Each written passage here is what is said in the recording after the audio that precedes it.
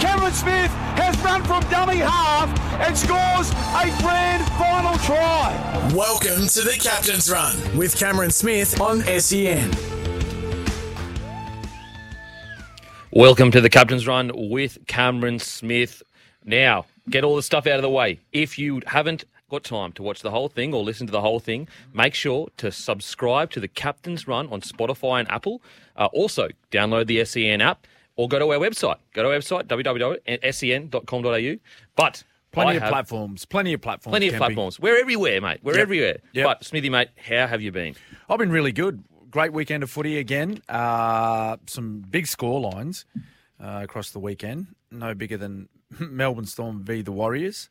My old club versus your old club. Yes. Probably the worst signing in their history. That's what they're telling me. I was the worst You signing. were? That's what the fans tell me anyway. Really? That's what the fans tell me. Oh, jeez. No, sure. I do not agree with that at all. But it was funny. I was looking at some of the results in that Anzac clash of Storm v Warriors, and I come across 2009. We actually played against each other, Kempy. We did. And both you and I, we didn't pack our kicking boots that night. Ended up in a draw, which it was actually like one of the classic sort of Anzac clashes between Storm and Warriors. 14 all it ended up. 3 tries each, and the goal kickers. 1 each. 1 from 3. Mate. An appalling night. It was a rainy night. It was. I'll give myself a bit of credit there. It's rainy night, and also I am not one of the greatest rugby league players of all time, so to equal it, I'm happy to equal you. Does that mean I'm basically as good as you as a goal kicker? Yeah, I think because when so. we played each other. Well, in that match, yeah. And also, Certainly from that match. I was telling you just before the show, your mate Billy Slater, he got a bit angry at me that game. Yes. If you go back and watch it, so basically What, he a was bit of push and shove, or a bit of push and shove. didn't throw a punch. He didn't throw a punch. No. He's lucky, mate, because I'll tell you what. You would have dusted him. I tell you what, mate, I got something for him. No, no chance. He pushed me in the back, and I kept walking. I was scared. Oh no, but yeah, great weekend. A couple of good clashes actually. St. George. How good did they look? Wow, taking care of the Roosters, and that was the one game I was a little bit up in the air about because the Roosters, they just, I don't know, they're struggling to find any type of consistency this year. And I've spoken about this. Like it's hard to have the same expectation on them as what we did, 4 and 5 years ago because they're not the same team. Yeah, and that's sometimes you got to sort of sit back and go, well, listen. The reality is that they aren't the Roosters of sort of the 18-19 where they went back to back. Yeah. Very different looking squad. They got some rookies. They got players now who are a little bit older, coming towards the end of their careers. So lots changed. Yeah. And it's so hard to stay at that level for that period of time, that length of time. Oh, absolutely. And you know what else it really does show is guys like Boyd Cordner, Mitch Orbison, Jake Friend.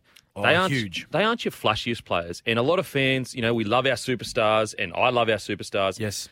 But it just shows you that these guys did so much work that the naked eye didn't see. A lot of footy players, we know what they do. Yep. But a lot of footy fans didn't actually realise that they were the gel of that team. Yeah, well, it just shows the importance of having those players that, make, your 20 hit-ups a game, make your 40 tackles a game, like Jakey Friend, I think he was averaging over 40 tackles a match. Crazy. And on top of that, you look at Boyd Cordner and Jake Friend, they were co-captains, and then you take Mitch Orbison out of that team. There's 3 players there with a lot of experience, and you replace them with rookies. Absolutely. So, there's always going to be this sort of transition period when teams suffer those losses, and I think unexpected losses too, particularly with, Jake Friend and Boyd Cordner, where, they suffered some serious head injuries or concussions, and they had to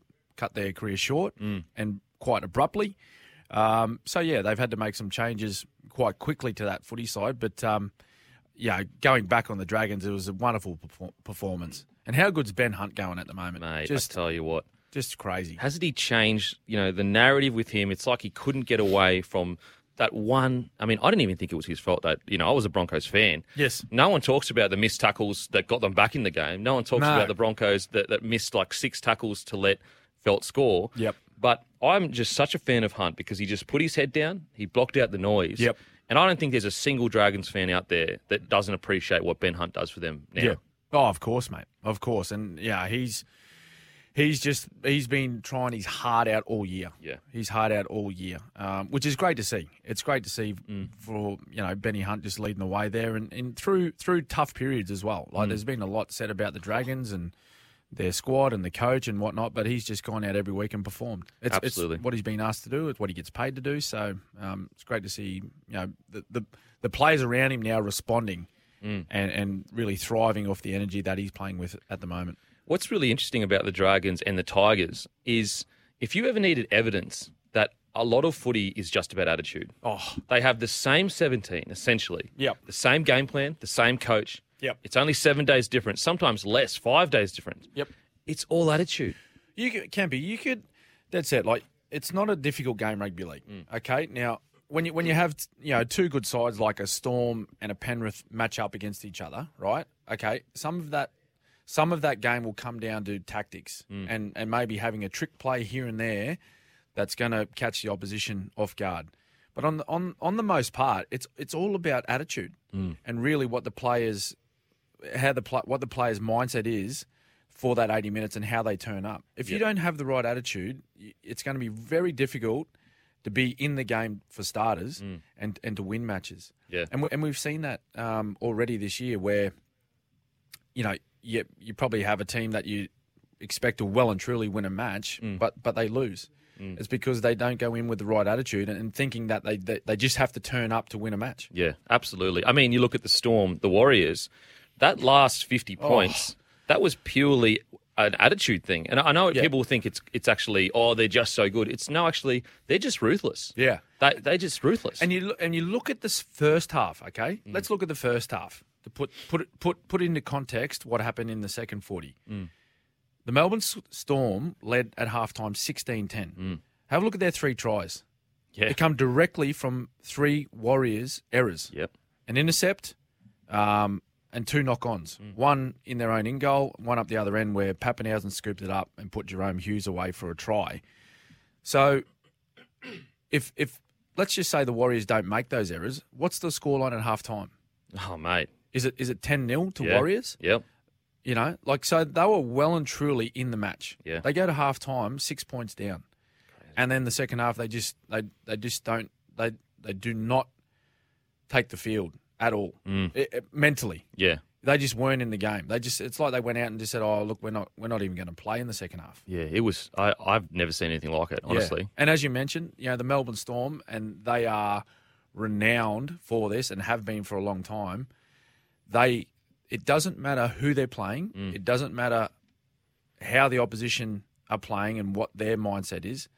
They take care of themselves and they are ruthless. Yeah. They will not give you an inch. What's really interesting, Bo Champion, Rabbitohs former centre. Yeah. So he obviously came down to the Storm. He was with us. And he said what was so interesting about the Storm is we played, I think, the Titans. They went up to the Gold Coast. This was obviously years ago. And I think he's won like 30-10 or whatever. Yep. Anyway, Bo Champion reckons he walks in the sheds going, yeah, good boys, Gold Coast, let's go. I know what's coming here. And Bellyache gave the boys an absolute gobful. Yeah. Because he didn't matter about the score.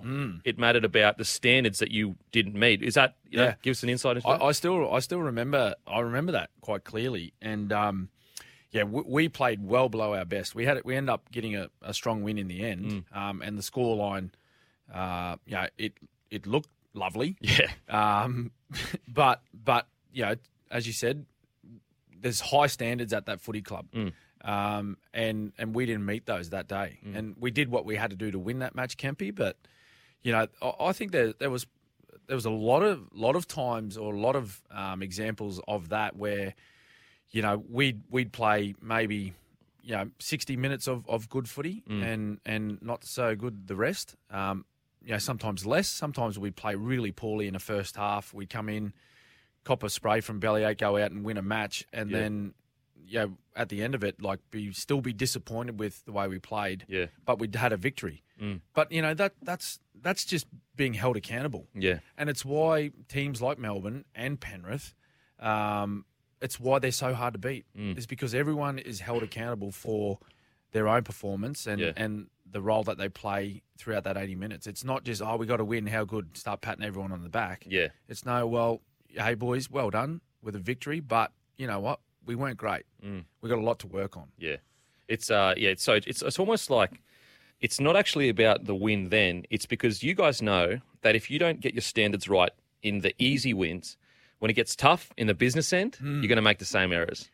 Well, that's right. And that's a message of Craig Bellamy's, is that the traits you show across a season, right, and the consistent traits you show across a season, they will come out in the very last game of your year, whether that be first semi-final, whether that be a prelim or a grand final. The traits that you show across the season, they will come out in the last game of your season. Yeah, wow. Whether that be positive or negative traits, they always come out. So which is really funny when you sit back and you think, come on, mate. Like, but if I sit back and break down the last game of every season that I was involved in with Melbourne, you sit back and you actually have a little chuckle to yourself and go, mate, he is exactly right. Yeah. Whether it be a good result can be or a disappointing result, win or loss, you sit back and go, yep, that 80-minute game our last game of that season pretty much summed up how we played across that entire year. Yeah, it's so, I mean, look, he's the master for a reason. Now, we got 1,000 texts. Make sure to text in 0457 736 736 or call in 1300 01 1170. Ask Smithy all your footy questions. But Smithy, we've got a question here. Yes. Hey, Kempy and Smithy, will we see Corey Oates get his Origin jersey back? He's in hot form and appears to be on the upwards trajectory. Yeah, it's it's been a huge turnaround for Oatesy. He's playing really well at the moment, and I know he's certainly on the radar of Queensland's coach, Bill Slater. He's in great form. He scored more tries, I think, this year than he has in the past 2 seasons. Mate, crazy. Something like that. Yeah. I think, or he's equalled at the moment. I think, and he's also one of the Broncos' top try scorers in their history. Yeah, which is something you don't really, I guess, think about when you think of like Renouf and all the greats and that. So he looks like he's found some of Rich vein of form that he had in previous years, and I think the main part of that is I think he's fairly injury free at the moment. I think he struggled with some knee injuries, some hamstring injuries in the past couple. But yeah, look, he's playing really well, and there's no doubt that he is well and truly on the radar of the coach. Now, across to another winger, Smithy and Kempy. Should players that come in as an injury replacement keep their spot when injured player returns if their form is good? Taylor May is producing good form, but what happens when Brian To'o? Well, you played a lot of your career on the wing, mate. What are your thoughts? Look, I think it's a battle between To'o and May and Staines. That's what I think. Okay. Yes. I'm of the mind, and obviously, I was never a veteran player per se, but I'm of the mind it's all about... you always got to show respect to the person that has earned that jersey and been and done it. Yep. So for a young rookie to come and take that jersey away from him, it has to be weeks and weeks of form that is so good it's irresistible. It can't just be 1 or 2 good games. Oh, let's chuck this rookie in. Yeah, that's right, yeah. It's a long year of footy. Of course. And coaches need to be able to trust their wingers and know that they're going to go out there and do a job. So right now, I would say it's not actually about To'o, whether he gets his spot back. It's more about Taylor May and Staines battling for that other wing spot. Can May play on the right-hand side? I'm sure he could. He's so talented. I'm sure he could. Because there's a lot of players now, particularly younger players coming into the game. And I've seen it over the last couple of years in my career where they come in and they say, mate, play on the wing yet, no worries, but I'm a left winger. No, surely not. Or I'm a right centre or I'm a right back rower. Really? They're like, what do you mean, mate? Like, you don't play on the other side? No, I've never played there. Don't like it. And they just feel uncomfortable. Yeah, wow. Particularly in defence, I think. Okay.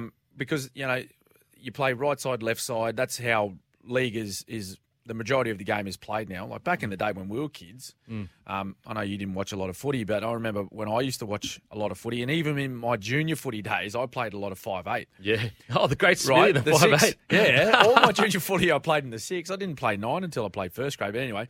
It's crazy. What used to happen, mate, was say the team, the halfback or the hooker were directing the footy side up the field, and let's just say they took 3 tackles and got over to the left-hand side of the field. The entire back line would shift over to the right side. Oh, yeah. So you'd have a full back line. The two Yeah. centres would play together. Yeah, inside, outside. So, I remember playing. I remember playing in junior footy. Just boys, hey, directing the team around. Let's get to the left side, and then the whole back line would sweep over to the right. Yeah. Whereas now it's no. You have your sides of the field that you play on. Just so you're a little less predictable of where the ball's going to go. Yeah. There's threats either side. That's why I posed that question. You'd like to think, with his skill set, he looks he's a very skillful young man. Well, I'll tell you what, Smithy, I played whatever they told me to, so if I can play either side, I'm sure Talon make it. Mate, you know what? That would be my mindset as a young fella. Whatever. Mate, where do you play? Wherever you would need me to. Yeah, absolutely. If I'm playing first grade, I'll play wherever you want me to. Yeah. Oh, mate, that's what I was like. I was just happy to be there. Happy to be there, mate. Now, we're going to head to a break, but after the break, we've got a caller, Omid from Eastwood. So we'll get to that caller. I think he's got a manly question, but make sure to call him 1300 01 1170. Text 0457 736 736, and we'll see you on the other side. Welcome back to the Captain's Run with the great Cameron Smith. Now, we've got a call. We've got a call from Omid. From Eastwood. Omid, you there, mate? Hey, boys, how are you? Good, mate. Yourself? I'm not bad, mate, not bad. Look, boys, I just had a question regarding reading an article this week regarding Josh Schuster. So I saw in the article that Manly had promised him the number 6 jersey, whether that be this upcoming season or in a future season coming up. However, obviously the form of foreign, obviously with his partnership with DCE is going that well, that obviously Schuster's, I'm not sure, complaining or a bit upset that his promise hasn't been brought upon. So what's your thoughts in regards to the 6 jersey and what Schuster might do in regards to him wanting to be the 6? Mate, this is a really interesting one. So just to give the listeners a bit of context, it seems like it's out of the blue. It seems like, oh, Schuster, what's going on there, calling for the 6? But I think people have to remember the context in which Kieran Foran was signed. He was signed from the Dogs when he was injured and he was struggling to get games together, and not many people knew whether he would be able to get through a whole year of footy. And so at that time, Schuster hadn't re-signed yet. So what I think has happened is Manly were unsure how long Foran would be able to go around. They said to him, mate, if you re-sign, we promise you that you'll get the 6 jersey. Then Foran's gone out, played some really good footy, and it actually looks like he may go around for maybe another 2 or 3 years because he's only 31 years old. And so I think the issue with Schuster at the moment is, well, hang on a sec, like I signed under the circumstances that I would be given the 6 jersey. If Foran is around for another 3 or 4 years, do I sit on the edge and just play back row? I need some clarity because Foran is actually off contract at the moment. So Schuster needs to know what is the direction going forward for me. My thoughts on it, I can understand Schuster's frustration, but you're at a top-tier club. You're only 20 years old. Just bide your time. You will get that 6 jersey. What do you reckon, Smithy? Yeah, no, I agree. I know he's got aspirations of wearing the 6 jersey, but I thought he was fantastic in that team playing in the back row. I really do. And we only just spoke about it in the open. Yeah, we just spoke about it in the opening segment about, when you have an opportunity to play first grade, just take whatever opportunity you can get. Yeah. And currently, as it stands, Josh Schuster he's been injured, hasn't played a game all year, and the Foz, Kieran Foran, he's playing outstanding. He and Daly Cherry Evans are playing really well at the moment. Yeah, absolutely. Probably the best I've seen Foran play since he left the club. Yeah, so, whatever the situation is with Foran at the moment with his contract and moving forward, that's for the club to sort out between Kieran and Josh and obviously the team management about what direction the team's going to go in the future. But right now, you'd leave him at 6. Hopefully, Josh is he playing? I think he's going to play first grade this week or Reggie's? I think he's on the extended bench. Yes. But I think when he does come back, it would be straight back into first grade. I think it would be. Yeah. Absolutely. But you play him in the back row, though. Yeah, absolutely. Yeah. Oh, mate, absolutely. And he offers so much there. Yeah. He actually offers That's what I mean. so much there. What do you think, Ahmed? Yeah, I definitely agree. I think his combination, especially from Lachlan Croker, he can play first receiver, sort of role that Yo plays. His ball playing skills second to none, especially for a back row of his size, plus his speed. So, having the decoy of I forget his name, Hamlin Atikulatu. Sorry if I mispronounced his name. But you know what I Olakau'atu, mean? yep. Olakau'atu, Yeah, that's sorry, my bad. Then at the back to DCE for, and then you've got Jackson Saab running on the wing. I think that's what they've been missing, because last season I think Schuster's influence was huge on the team, and especially his ball playing and his ability to step up and take that first receiver role if Foreign or DC have been tackled. So I think they're really missing that. But I definitely agree that he needs to just be patient. Like Foreign's playing out of his skin, and touch wood, he remains injury free because he's playing some of his best footy. So yeah, I think he's just playing the back row where he sort of belongs for the meantime, and just go into his role at 6. Mate, totally agree, Ahmed. Thanks for the call, buddy. I Great appreciate call, it. mate. Shout out to the Warehouse Click on Instagram. Big fan. Warehouse Click on That's me, Instagram. mate. That's me. All right, nice, Good on brother. you, mate. Nice. Thanks, bro. The great Ahmed. Don't waste it. Hey, mate, don't waste a chance for a shout out. mate. I like his hustle. I like his hustle. Yeah, great hustle. Now, we have Enoth from the Gold Coast. Enoth from the Gold Coast. You there, mate? How you going? Hey, mate, how are you? How you guys going? Going good, mate. What do you got for us? Going good? Yeah, so I saw this video the other day on TikTok, actually. It was an idea for the All-Stars matches. Right. Pretty much, instead of having 2 separate matches, why not just combine the boys and girls games? So boys play a quarter, girls play a quarter, boys play a quarter, girls play a quarter, and the score's just cumulative. What do you guys reckon on that? Well, yeah, it's very interesting. different. I don't think anyone's really thought about that one before, but I don't know. I don't mind. I don't mind the Could women. you just take the 2 matches and accumulate the calls like that? Yeah, you probably could. Scores like that? Yeah. I like the way it is. Yeah, I think it's fantastic I the way like, it is. I like watching the full match play between the women and followed by the men. And I was down there at the start of this year, actually, Kempy, and it was just it was huge. Played at Bankwest Stadium. So that was it was great. It was a full crowd. First sort of legitimate game of the year. Yeah. So I don't mind your idea. It's a very different concept. I like thinking out the box. That's what I do. We think outside the box. Yeah, very different I was concept. shocked But when I saw it. I was so shocked when I saw it, but I was like, it makes sense. I'd probably.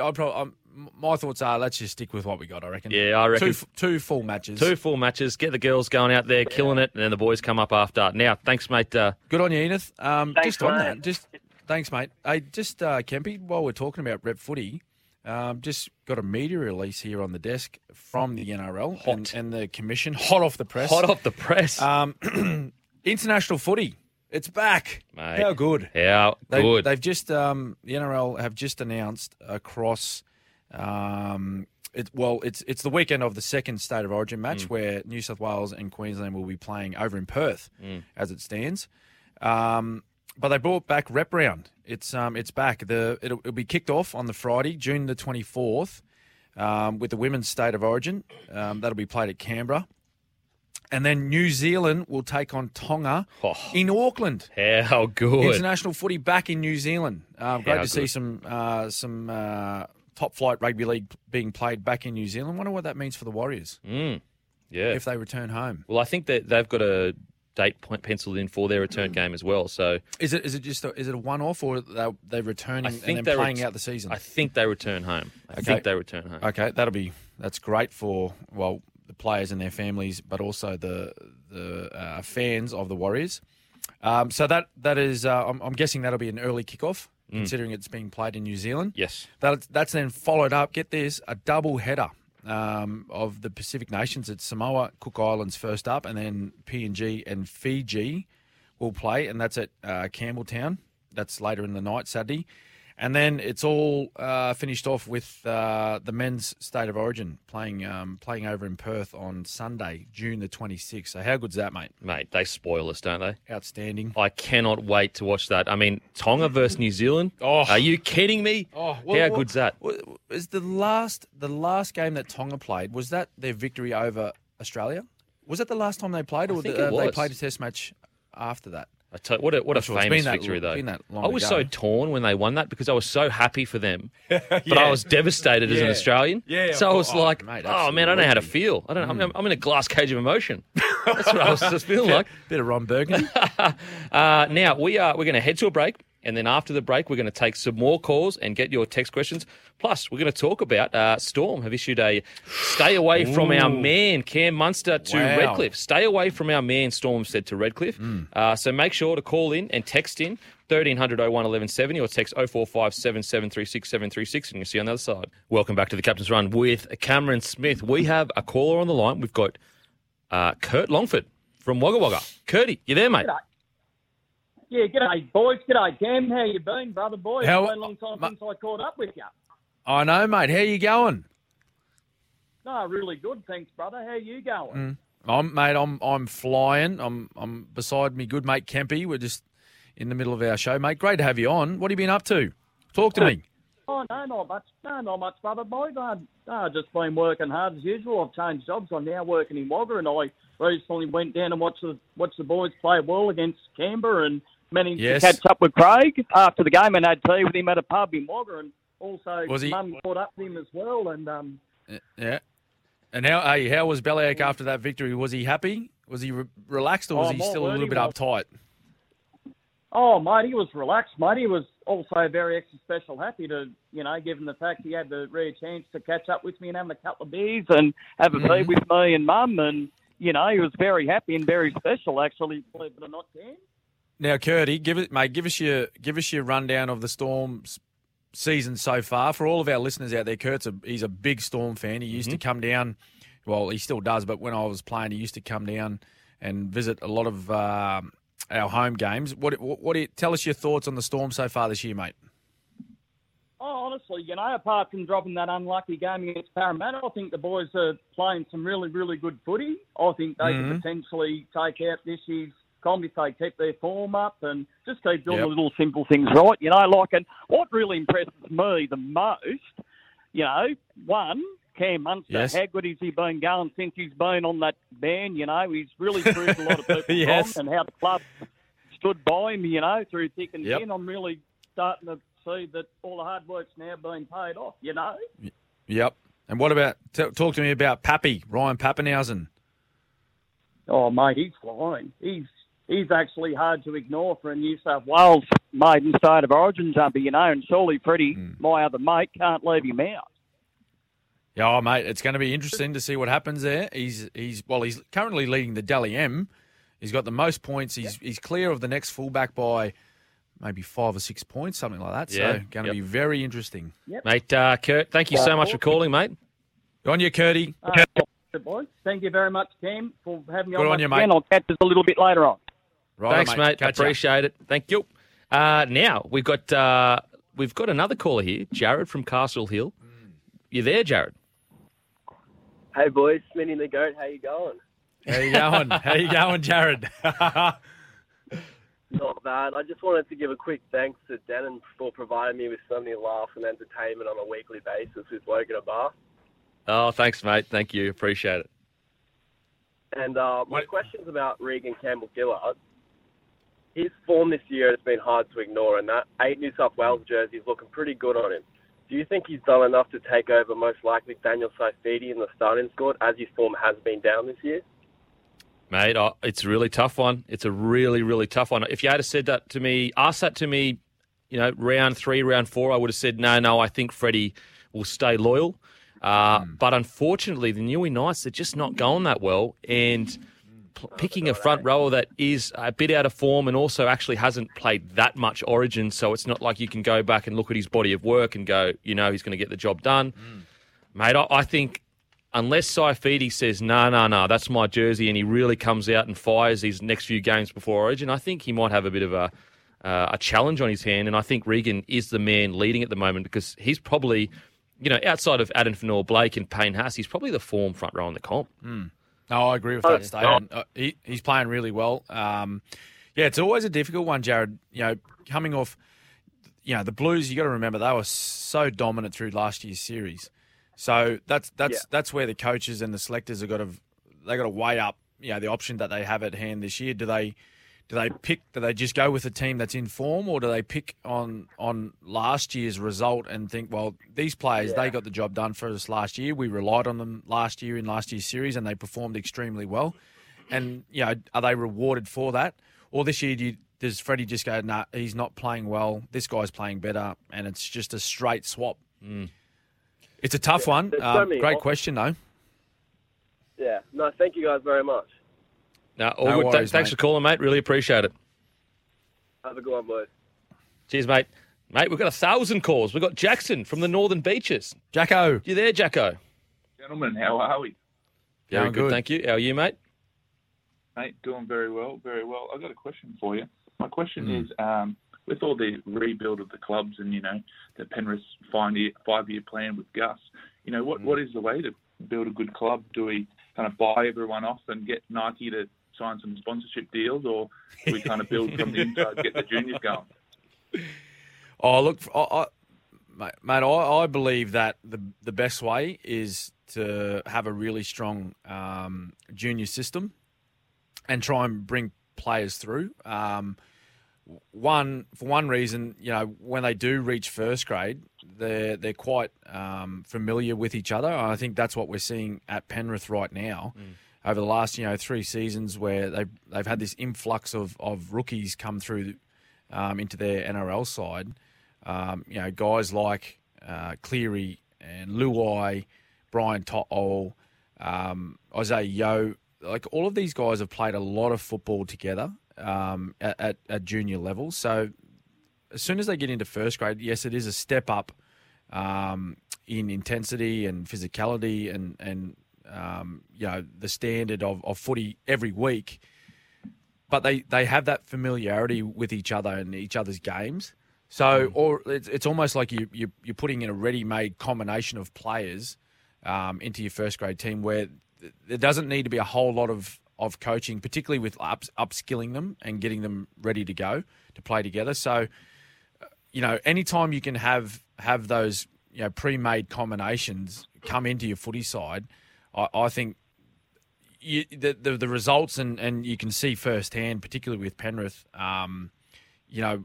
the byproduct of having that very strong junior system. Like there's always merit to going out and buying quality players as well, but at what cost to the rest of the squad? Yeah. If you go out and launch an assault on 3 key position players, well, a huge chunk of your salary cap is going towards those 3 players. But who else have you got around them when you got not much else to spend? Yeah, absolutely. I think that really is the trade off. So you can, I think in the past, you could probably see clubs, they go out and poach 2, maybe 3 elite players in the hope of trying to just pretty much what they're trying to do is buy a premiership. And a really small window to maybe win one or jag a second in a window of maybe 3 or 4 years when they approach it that way. Whereas I think Penrith, they're looking certainly long term, and I think also if you look at Melbourne and the way that they've done it also for a long time, is if you look at the last 15 years in particular of the Melbourne Storm, there's been very few established first graders, and I'm talking, when I say established, I'm talking players who have played 100 plus games, already representative players that Melbourne have signed. Yeah. It's all been through a junior development system. Of course, only a handful of local guys have come through from Victoria and Melbourne bred, which I know the club are working extremely hard at to try and get many more through that Victorian system. But they've all been guys that the club has identified and signed from anywhere from sort of 16, 17, 18 with no first grade experience at all. So I think I guess short version is I believe that developing a junior system or a squad of really strong juniors and get them through your system all the way from the bottom and when they reach first grade, I think that's the proven way to go about it. And that's Mate, that's thanks a lot so of much. wisdom there. Mate, I was going to say that's a lot of wisdom there. Do you reckon the Dolphins will pull a few guys up then? A few guys we don't know about then? Oh, look, no doubt. They've got a really strong junior system out there at the moment. I've seen that firsthand of played against the Redcliffe Dolphins as a junior in the Brisbane competition. You know, when I was a young fella playing for Logan Brothers, they were very strong then, and are now. They've got all of that region of Redcliffe, Sunshine Coast, even like the Fraser Coast area to pick from, and it's there's a lot of kids playing rugby league through that region, and quality kids too. So I think there's no doubt. Redcliffe over time, over the next sort of 5 years, they'll be bringing some strong juniors through. Yeah. But to get them up and going, they're going to need to sign some established first graders. In this, at least in this, first or second season. Yeah, I will say one thing that I feel like the Dolphins probably don't agree with the call. Now, they've got access to more information than I do, but they've chosen not to call themselves the Redcliffe Dolphins. They're just the Dolphins. So they want to be essentially, they want to get fans that may have supported someone else that, are looking to support a new club. Whereas I believe that calling yourself your Redcliffe Dolphins, it gives you a connection to something. To the area. To the area. And how much do we see with the Penrith boys? They're all got from the area. Like, that's a big part of why the Panthers are going so well is because they've got a core group of players that are representing the area. It means more to them than just a game of footy. Yeah. When they put that jersey on, they're saying to the rest of the country or the states, this is where we're from, and you're not going to come to Penrith, where we're from, and beat us. Yep. And so I do think, although the Dolphins, they've got the master coach in Wayne Bennett, I was a bit surprised that they didn't go the Redcliffe Dolphins to connect them to the local area. Oh, absolutely. I think everyone was really surprised with how they've dropped the Redcliffe title. Yeah. They're just straight out Dolphins. But yeah, I think, I don't know what the reason is. I think it's been explained, but I can't remember. But it was a little bit strange, wasn't it? My understanding is they looked at the numbers and saw way more people willing to support a team nationwide, right, than the numbers they probably could get locally. That's my understanding of the situation. Okay, so having a team in an NRL competition as Redcliffe, you're thinking you're not going to attract the supporters that have been long time supporters of Broncos, or even in the Queensland or the Brisbane competition when, say, someone's a North Devils supporter, you're like, well, I'm not supporting Redcliffe. I've never supported them. Yeah. So they've dropped that and just gone Dolphins. Yep. Yeah, there you go. Mate, Jacko, thank you so much for calling, mate. Appreciate it. Hey, thank you very much. Go Queensland. Good on you, mate. Go Queensland. Absolutely go Queensland, mate. Absolutely. Now, again, we're going to talk about Storm. They've issued a hands off our man, Mad Dog Munster. Get your hands off him, Redcliffe. Not Redcliffe. The Dolphins. The Dolphins. Make sure to text in 0457 736 736 or call in 1300 01 1170, and I'll see you on the other side. Time now to break down the best hands in the NRL. Thanks to Schnitz, the best hands in the schnitzel business. Oh, yeah, one of my favourite segments. Oh. They dropped some schnitties off last week, and it was absolutely glorious. I thought I'd died and gone to heaven, Smithy. Are they coming back today? I hope so. Schnitz. I hope so.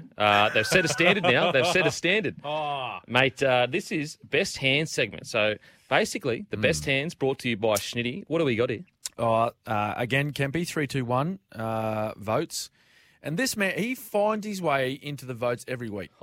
1 point, Jeremiah Nanai. Now, he must eat a lot of schnitties. Oh, he must, because he's got great hands. Brought to you by Schnitz. Mate, leapt above 4 Titans players to score a 4-pointer. He's just returned to the field of play after he copped that sin binning. Yep. So I get, he's fresh. He's been sitting down for 10 minutes. Of course, he's got plenty of energy to get up and score that try. But again, he's scoring them at will, particularly off kicks. So well done, Jeremiah Nanai. Xavier Coates, my man Xavier Coates at Melbourne. He going? Scored 4, if you don't mind. That's more than I scored pretty much every season of my career. But he chased another man playing really well at the moment. The man who put the kick in, Jerome Hughes. He just seen vision, seen the winger up, their left side winger up. He's put a kick in from 40 metres out. And he's gone down there and showed some wheels just quietly. To get down there, and he actually beat the winger and the fullback to get to that ball and scored a try. Fourth of the game, the last of his four pointers. So 2 points to Xavier Coates, but 3 points this week goes to Selwyn Cobbo. Wow. With his juggling act. Yes. Off an Adam Reynolds kick. Somehow, I don't know how, every week I'm just surprised by these talent. outside backs. Yeah. Somehow he got the ball to the ground to score his second try against the Dogs, who were pretty brave. They started well. Yeah, But the absolutely. Broncos just, too good in the end. But they're the votes. Mate. Jeremiah Nanai, 1 point. Xavier Coates, 2. And Selwyn Cobbo, 3. What's interesting is they're all so young. Oh, You know what I mean? Like Babies. Nanai. What I like about Nanai, 19. Xavier Coates, 21. Selwyn Cobbo, 19. Yeah. Crazy. Incredible. And like guy like Nanai, what's really interesting about him is when you look at his stats, like he may not have had the best game, the most meters or whatever. Yeah. But sometimes there's players that come along and they just find a way to the try line. The ball bounces to them. They're Yes. in the right spot. And Nanai seems to be that kind of guy. Yeah, well, he seems to be because that he kind works of guy. hard, mate. Yeah. He works hard, he competes, and he puts himself in positions around the footy. And you find players that do that, right, a lot, Yeah. more often than not, the ball finds them. It's just they put themselves in a position for Yeah. good things to happen. Absolutely, absolutely. I mean, I honestly, I always spoke about this, from the day I started the podcast. I believe one of Billy Slater's biggest strengths and his biggest weapons was his ability to repeat high-speed efforts. Yep. No one else really had that kind of ability where he would be able to explode just over and over and over and put himself in the right position. Yep. And that was through just sheer want to do it, but also extremely fit, Kempy. Yeah. And that's the thing that I think a lot of people forget, and sometimes players forget. The fitter you are, right? The fitter you are, the better player you will be. Yes. Like you can't just bludge through training and particularly pre-season and think you're going to have an outstanding year. Like you need to train hard, get yourself in a very good position physically and mentally to be the best player you can be. And Billy Slater was certainly that every year he played. Absolutely. That was Best Hands thanks to Schnitz. Bite into golden, delicious, handcrafted Schnitz. After the break, we'll wrap up the first hour. See you on the other side. Welcome back to the Captain's Run with Cameron Smith. That's an hour done and dusted. What an hour it was. Now, we got a text here. Is Reed Marnie a top 3 hooker in the game now? Oh, I think absolutely is. Do you think that? It's tough because you got Grant, you've got Cook, you've got there's- Appy. Yeah, well, you've got there's a lot of great dummy halves in the game right now. Blake Brayley as well. Yeah, he's going really well. Um, Jaden Brayley yet to come back. Yes, there's a stack of them. Yeah. And we're not naming a lot of the. There's like 5 out of 16 there, but I'd say he is. Yeah. Look, I'd say he is in the top 3. You'd probably have Reed Marnie, Cookie, and Harry Grant as the top 3 right now. And it changes, with form throughout the year, and Yeah. some guys might pick up injuries. But yeah, I'd probably say on form at the moment, you'd have those 3 at the top. Appy Coruscant quite close behind. Yeah. But yeah, good text. Mate, I great like that text. After the break, we'll talk about Munster situation at the Storm. Welcome back to the Captain's Run with the great Cameron Smith. Smithy, we got a text here. It's right up your alley. Right, what do we got? Good morning, Kempy and the GOAT. Last year, Kempy talked about Brandon Smith's future and the value of premierships in success during the footy career and how that impacts your post-footy career. Regarding Cam Munster, what is more valuable post-career, being the marquee signing for a new club or being a one-club player having that incredible Storm resume? Thank you, Bonesy. Well, what are your thoughts? Because you spoke about Brandon Smith last year, as Bonesy pointed out. What are your thoughts? Mate, my thoughts, so basically the Munster situation is slightly different to the Smith situation. Yes. Brandon Smith has won 1 premiership as a starting 9. Oh, actually, no, he wasn't a starting 9. No, he's off the bench. He's off the bench. He's only played a little bit of rep footy, whereas Cam Munster has won Origin Series. He's won multiple premierships. He's won minor premierships. And he's also in a position where he is the tippity top of the club. Right. He's the tippity top of the club. Yeah, he's a marquee player. He's the guy at the Storm. Whereas Brandon Smith, he's still developing his career. And so I just think that Munster has already got the resume that will see him out after. No matter what he does. Yeah. Could retire tomorrow. Yes. Whereas Brandon Smith at the moment, if he was to retire last year, he would be known as an incredible character of the game, a great hooker that came along, had a couple good years, and that was it. Yep. So me personally, I think they're different scenarios, and I think also Brandon Smith wasn't being asked to take a pay cut. No. Thoughts, Smithy? No, I tend to agree. I think they're completely different scenarios as well. Given what Munster has done at the Melbourne Storm. He's been there for a long, long time now. He's played close to 10 years at the club. So he's given a lot of service to the Melbourne Storm. But at the same time, they've been loyal to him also, particularly over the last 12 months through some difficult periods in his life. And they've stuck by him.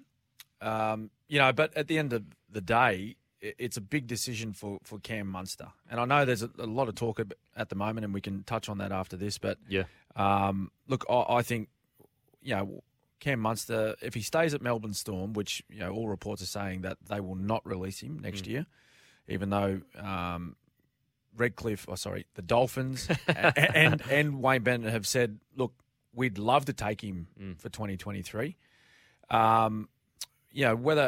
Whether he stays or not, I don't think it changes his legacy at the Melbourne Storm and his legacy, in that time. He's got a lot more to consider than what Brandon Smith does right now. Yeah. They're very different stages of their career. Yeah. He's achieved a lot more, Cameron Munster, than Brandon Smith, and he's a lot older. He's got a partner and a child. Yeah. Okay, so he's a father. He's got a family. There's a lot more things to consider than what Brandon Smith does right now. And a considerable one is also this disparity in salaries. Big from disparity. from what is reported he will receive at the Dolphins compared to what he is being offered at Melbourne Storm. Now we all know that Jerome Hughes, Harry Grant, Ryan Pappenhausen, they've all been re-signed on fairly lengthy contracts, and what's reported on pretty decent coin as well. And that leaves Cameron Munster a little bit short of what he's getting paid currently and what he will be paid in 2023 for the Storm. So it's a huge decision to make. Most definitely a huge decision to make. Yeah. So recently, this is the order of events. So basically, because you need the whole context here, otherwise you can't really get it. That's right. Now, the Storm come to Munster and say, Munster, we need you. If you want to stay here past your contract, you need to take a pay cut. Yes. Not only do you, it would be one thing to stay on the amount he's on, because technically that's a pay cut as well, because he should be progressing up as he gets more experience. The more years you play, usually your value goes up. Yeah, a little bit hard though when you've got a salary cap. Yeah, it's a little bit hard to be paid sort of well past $1 million. Yes, if you want to be competitive. Yeah, absolutely. So let's just say he remains at the same value. Yeah, remains at the same value. They ask him and say, look, you need to take a pay cut. Then he comes back and says, well, mate, what's going on there? Then they start getting interest from other clubs because that becomes public knowledge. The Storm acknowledge that they have asked him to take a pay cut. Yep. He begins, I guess, he hasn't really chatted to Dolphins at all, but the Dolphins have shown interest. Long story short, Wayne has come out recently and said, we would love to have Munster, whether it's 2023 or 2024. Yeah, well, I think he was quoted as saying, when he was asked about the contract talks, he said, look, a lot of that is speculation, okay? A lot of this contract talk between Dolphins and Cameron Munster is speculation. But he did say, we are keen to have Cameron at the Dolphins, whether it be 2023 or 2024. Yes. That's what he said. He did say that. The Storm have issued a formal get your hands off our player, and we will not be releasing Cam Munster. Well, that's what's been reported, Kempy. Yes. They've issued a back off notice to the Dolphins to say he will not be released. He's not for sale, and that he will be playing in Melbourne in 2023. Yes. So now Munster's in a very strange situation because the Storm are able to come out and say, we're only going to pay you unders, or not unders, sorry, take a pay cut. Yep. And they've made their negotiation position clear. So what's really interesting, and I want to get your thoughts on it, is that fair on Munster that it seems like he's not really allowed to negotiate at the moment? It's a difficult one because there's obviously rules that he needs to abide by. Yeah. Well, not so much himself, but particularly his management. That management are required to abide by as far as the length of contracts, or when he's off contract, when they can start negotiating with other clubs. But it is a difficult situation because we're hearing that he has been told right as of now that if he wants to stay at the Melbourne Storm post 2023, it's going to be a significant haircut of his salary. So I guess that's the difficult situation where he knows that if he wants to stay on, he's got to take a pay cut. And, I think that's you got to give Melbourne Storm and the management credit there by saying to him straight up, mate, we want you to stay. We'd love you to stay. You're a very important part of our organisation. Yep. But if you choose to stay with us, we can't offer you what you're on right now. Yeah. So you need to give credit to the management by giving him a fair warning of what's coming. Yeah. But it's a little bit hard to be in Cameron's situation now, to be sitting there knowing that you got to take a significant haircut. I don't think is he actually allowed to be negotiating right now, given he's on contract with the Storm in 2023? My understanding is he can talk to other clubs, but he just can't sign until November 1st this year. Right. That's my understanding. Now, I could be wrong. Yeah. But the last time I looked into it is you essentially can talk to other clubs. You just can't sign anything until November 1st. Right. I thought it was actually you can't even negotiate. Yeah, I thought that initially too. But look, again, okay. Text us in and let us know if you know the rules. I'll tell you what though, like we're talking all serious about these dates and when you can negotiate. Like managers are talking all the time. All the time. Yeah, every club's talking to agents, management, players. It's happening all the time. So let's not be a little bit naive there. That's happening, but yeah, look, it's a really tough one, and as I said, you got to give credit to Melbourne first up by letting him know, fair warning of what's happening, and they're smart men. Like you're talking about, people like Matt Tripp, Jerry Ryan that are running the club. They're very, very successful people, very successful. Some of the best in the country. Businessmen. Yeah. And they completely understand this sort of negotiation period and whatnot, and what's going to be the best decision for their club. Yeah. And as I said, they've stuck with Cameron Munster through some tough periods in his career and his life. So yeah, it's going to be interesting. It's a really big decision. I just feel a little bit for Cam Munster being stuck in the middle of all this speculation and media reports and whatnot. But I guess to be fair to him, He's not showing it. Like the last couple of weeks, wow, he's been incredible. All year he's been great. Yeah, and that mate, we've spoken about this, haven't we, Campy? That's been the reports out of Melbourne all year. Yeah, even starting in the preseason was that he's looking great, he's feeling great. Yeah, he's been really positive around training, and we're seeing it game day. Every week now. Yeah, incredible. He's doing himself every service to get the deal that he wants to get. Yep. The good thing is he's going to get a big deal. Yes. It's going to be a great deal. No matter where he is. So that's the positive. We've got a great player in our game that's going to be playing some incredible footy. But let's get on to Brisbane Broncos versus Cronulla Sharks. Ooh. Kevy Walters has named the same 17 that beat the Doggies. Mm-hmm. Dale Finucane returns from a head knock. He replaces Cam McInnes, who moves back to the bench. Mm-hmm. Graham has been named among the reserve and could make his first appearance of the season. I watched these guys firsthand last week. Impressive. Yeah. Impressive first half. And they had a gale at their back. It was about 40, well, Brad Fittler told me it was 41 kilometres, specifically 41 kilometres an hour. Did he put his finger in his mouth and just put his hand up like that? I think so. Okay, 41 Ks. Yep. He's got some sort of barometer or something, wind gauge in the finger. Freddie's got all those special things. But they were impressive, and one man that just was unbelievable was Talakai. Wow. Just a beast. Now, you've seen the great GI flying down the sideline. Yes. Is that probably the best centre performance in a half? In a long time. Since GI? In a long time. Incredible. There's been some wonderful performances by centres in our game over the years, but for one that just pops out in my memory, that's some of the best rugby league I've seen by an individual player. Any position, Kempy. Mate, incredible. Any position. He just dominated that game. He dominated poor Morgan. He ended up getting a hook. And he was already under the pump, the poor bloke. So he ended up getting the hook, but he was just unstoppable. Yeah. And smart. Like, they went to him once, he made a break, scored a try, and they thought, well, let's just keep going down there. So he was making breaks at will. He was coming off left foots, right foots. He was running past people. He was running over people. Then on top of scoring 2 tries, he started setting up tries. It's like 3 try assists or something in the first half. Yeah, he finished. Well, the 2 that stand out to me was, he backed himself. He went for that left-hand corner. Yeah. was going to get put into touch, had 2 plays on him. He passed the ball, he popped the ball up. He was about a couple of inches off the ground, popped it up, try time. And then he makes another break not long after that and puts in a right foot grubber back towards the post.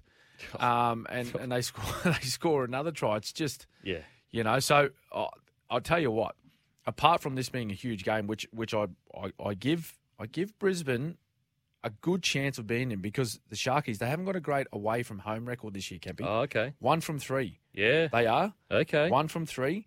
But I'll tell you what I'm looking forward to. Talakai versus Stags. Oh, my God. What a matchup. What are you thinking there? I would love to get like a scientist to measure the impact of their collision. We'll get Freddie. Get Freddie. He'll measure it. He'll know what's going on. Freddie, what's the impact of it's? I don't even know what the measurement is for impact. It's like 2 semi-trailers crashing. Mate, I am so excited for this game. I agree with you. I actually think, we've got actually a text here. Latrell Mitchell, 2019 GF was pretty good, mate. Latrell Mitchell, absolutely. He's put on some incredible performances from centre. But yeah, Broncos versus Sharks.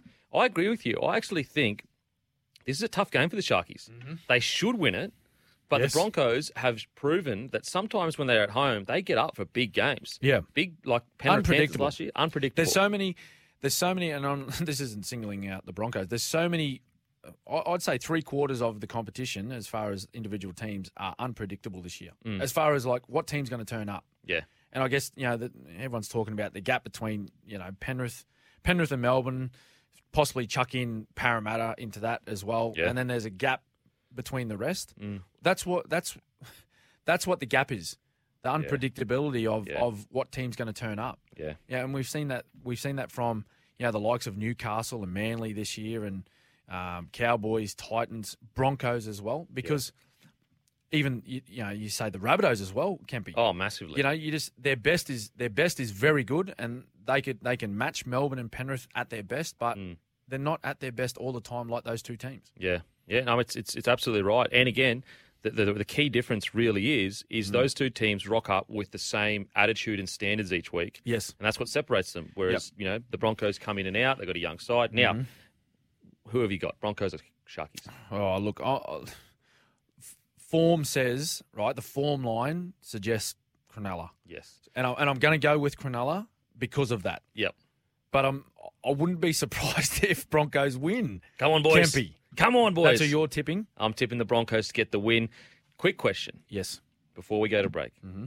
From what you've seen, and we all understand it's early in the season, are the Sharkies a premiership threat in 2022? Oh, look, they are if they play their best footy. And I know that's an easy line to say because you say that about everyone, but going back to what I just mentioned about there's so many teams that are unpredictable with as far as their performances go week to week.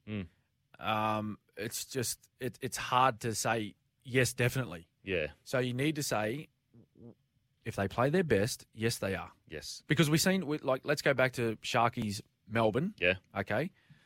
They were right in that. Yeah. They lose Dale Finucane in the first, 8 minutes? I think early seventh minute. Yep. Right. HIA gone. So they're down to 16. Then they lose Ueli as well in the match. So they pretty much played the Melbourne Storm with sort of 15 men. Yeah. Okay, for the majority of that match. On top of that, I thought they got a bit of a rough call when Cam McInnes tackled Ryan Pappenhausen and he was penalised for a hip drop, which wasn't a hip drop. Yeah, he wasn't charged. The MRC looked at it and said, nah, not a hip drop. Yeah. That was at a critical moment in the game where I think Nico Hines put just a little dink kick down into the right corner. Pappenhausen picked the ball up, made his way out of the in-goal, and Cam McInnes chased hard and nailed him. He was about 3 metres from his own try line. Locked in their corner. They penalise him. Melbourne kick for touch, go down the other end, score a try, and that really took the wind out of the sails of the Sharkies. So, for them to go to Melbourne and put up a pretty decent fight, Melbourne got away from them in the end. Yeah. For me, that suggests that, again, if they play well and everything goes well for them as far as injuries and whatnot, and they get a fair share of the calls, they're well and truly a chance. Yeah, good to hear. Sharkies fans, get excited. I'll go even further. Get your tickets, boys and girls. Get your tickets. I'm not refunding them, though. I'm not refunding them. Get excited.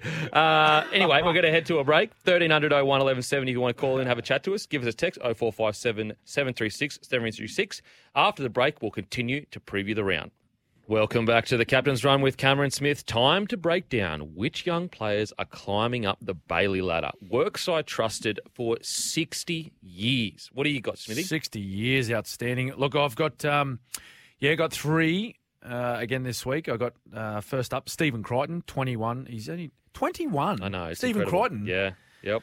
He's been around for donkeys His years. game's just getting more rounded, more better. Like they're really... What I love about the Crichton situation is he's such evidence of a good coaching system. Yes. Because you're seeing the game be rounded out. Whereas sometimes I feel like rookies, they come in, they've got their one play that's really good, and they never work on all the other stuff in their game. That's right. They don't build up the basics and whatnot. It's just about their major weapon. Yes. Eh? Yep. Stephen Crichton. This is all purely stats. Yeah. This little segment. 3 tries, 2 line breaks, 5 tackle busts, ran for over 100 metres. 100 metres after scoring. He must have scored a lot of them just close range. Yeah, close range tries. I mean, he's been so good. He's been so good this year. Unbelievable. Do you reckon Smokey? Definitely New South Smokey. Wales? Yeah, oh, absolutely. With Latrell out? He has the connection with Cleary, Luai, Yes. Yo. Yes. I absolutely think he's a Smokey, and I would actually argue he's a front runner right now. I know Talakai is barnstormed into contention. Yep. One match, though. One match. Oh, no, Well, sorry. He's played well all year, but one was in standout. crazy match. Yep. Whereas I think Crichton, he's front runner for me because he's Yeah, well-rounded. Very He's cool. got that connection. Yep. Can attack and defend, big body, and he's good in the air. Yeah, a lot of weapons. A lot of weapons. Talk about weapons. This bloke, second man, Xavier Coates, same age, 21, 4 tries. Oh, man. Ran for over 200 metres, 2 line breaks, 6 tackle busts. You know what I love about Coates this year for Origin is we've got, if let's say we do go with Coates and Oates, first of all, sounds cool. Wow. Second of all, Didn't think of that. Second of all, we've got 2 big bodies on the edge. Yes. That can get through that first hit up that is obviously the line speed's crazy. So that's excites me. Wow, there you go.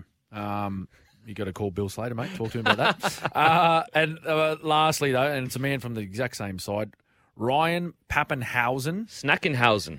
Scored, he scored 22 of the Storms. He's already scored 100 points this season. Mate, he's so good. Slow down, Paps. Honestly. Goodness me. What about the hair? How good? It's disgraceful, but anyway, that's another subject. I knew I'd get you on that one. I knew I'd get you on that Pappy, come on, mate. Short back and sides, mate. Mate, Come I on. love it, Pappy. I love it, mate.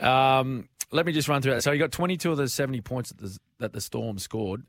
They were through 2 tries, 7 conversions, ran for 150 metres, 2 line breaks, 1 line break assist, 3 try assists, plus he's the leader of the Dally M right now, 15 points. Incredible. 3 points ahead of Isaiah Yo. Incredible. That was thanks He's in to great form. Mate, he's in incredible form.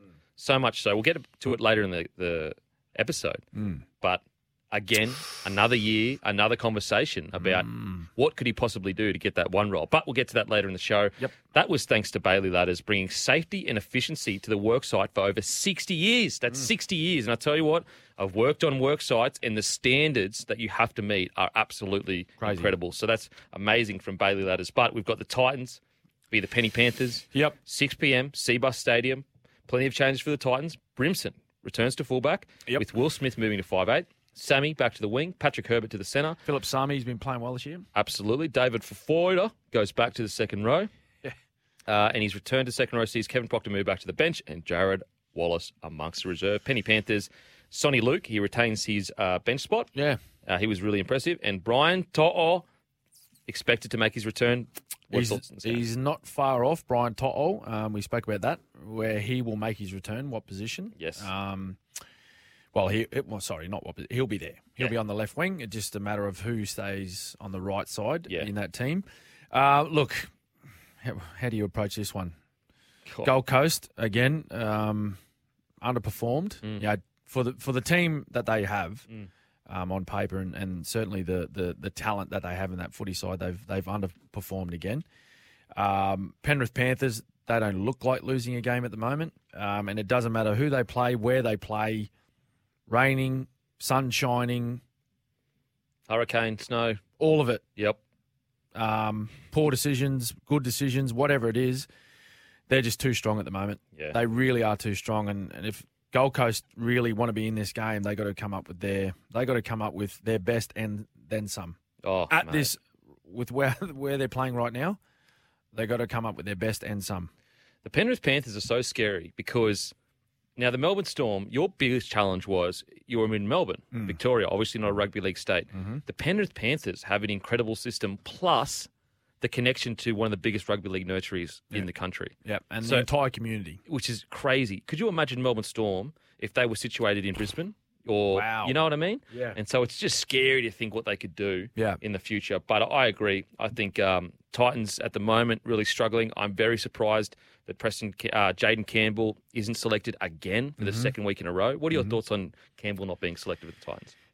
Well, he played Reggie's Yep. last week. He played for Tweed. Yep. So he's 1 week back from injury. I think they probably just want him. He's probably just a little bit short of a run, Kempy. Okay. To be fair. Okay. Only a young fella. He's only just started out his career. Like you don't want to throw him sort of, particularly back Yes, against yeah, Penrith. Fair point. And he's going to be copping a barrage of kicks from particularly Nathan Cleary. Yeah. Who's got all the tricks in the bag as far as kicking's concerned. He can be really boring and just put you under little dink kicks or bombs, hit you in the corner, or he's got floaters, he's got spirals, he's got the whole lot. Yeah.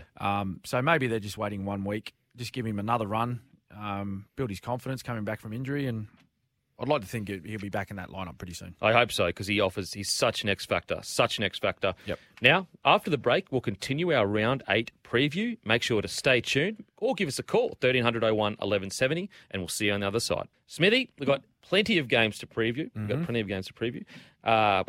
But before we get to that preview, the question was posed to us via a text. What more can Ryan Papenhuyzen do to make it into the New South Wales Blues squad for the game? I think it's two different questions. The squad, I think he'll be in. Oh, well, maybe not, because you've got Nico Hines at 14. But then some people are pushing for, is he playing well enough to pressure Tedesco? I personally think that's insanity, but what do you think?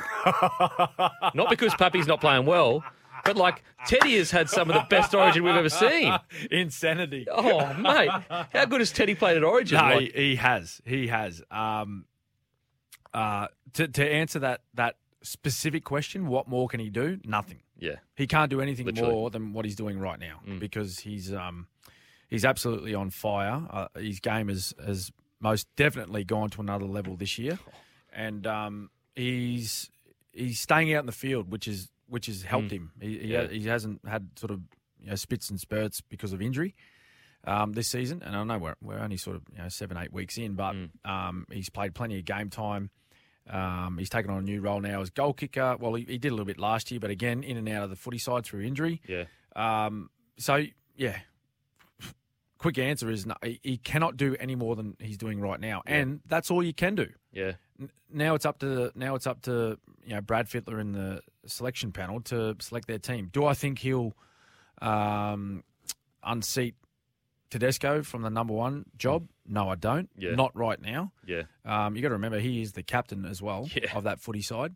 So if you're replacing Tedesco with Ryan Papenhuyzen, you got to find yourself another captain as well, which they're not short of. They're not short of leaders. Okay, but he is your captain, and he's played extremely well over the last 4 and 5 State of Origin series. He's been New South Wales best across. Well, sorry, I won't. He's been in their best 3 in every series. Absolutely. Okay, so that's really hard. Now people say, well, he should be on the bench. Difficult one. Yeah. Because where do you play him? He's not going to go on. He's not going to go on. Tedesco's not going to be taken off at any stage in the game unless he's injured. Now, if you think about that, I'll put him in there just in case of injury to Tedesco.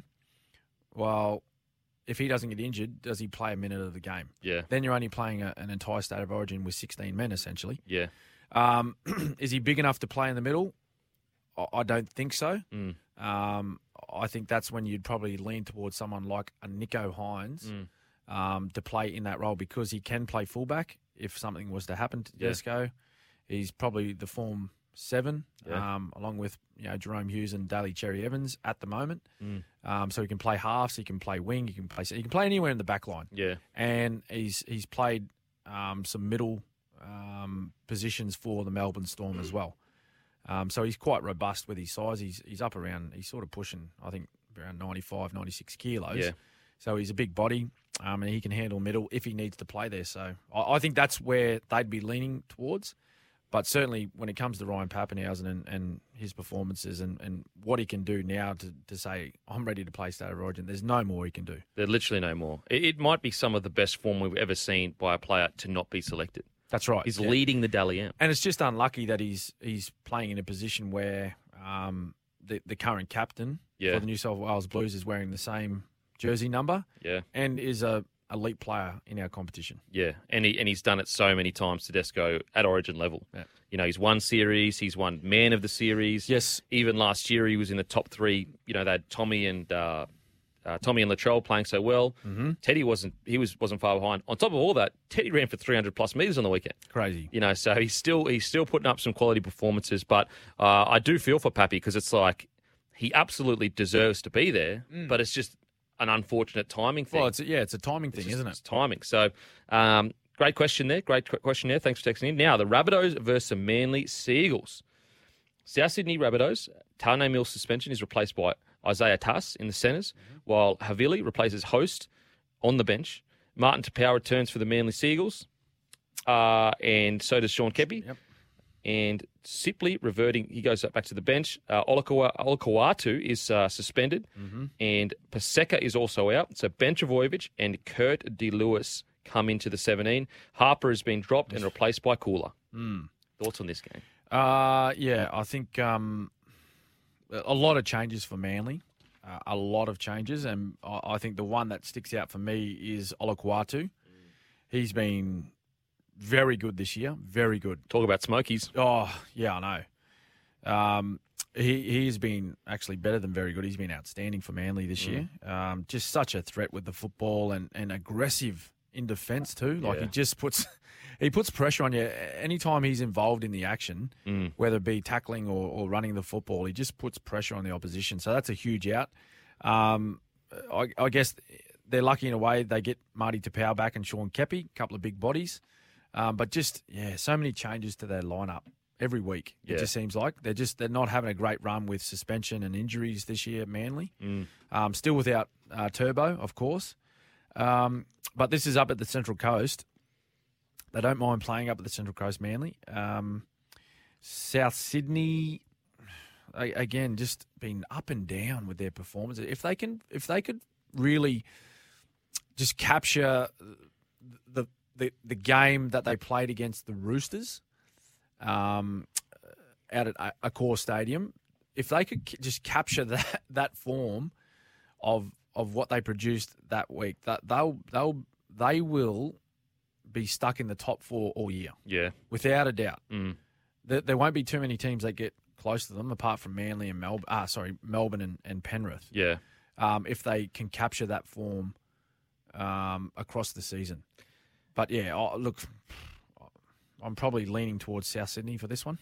Yeah, honestly, just because of the changes to Manly. Yeah, a lot agree. happening.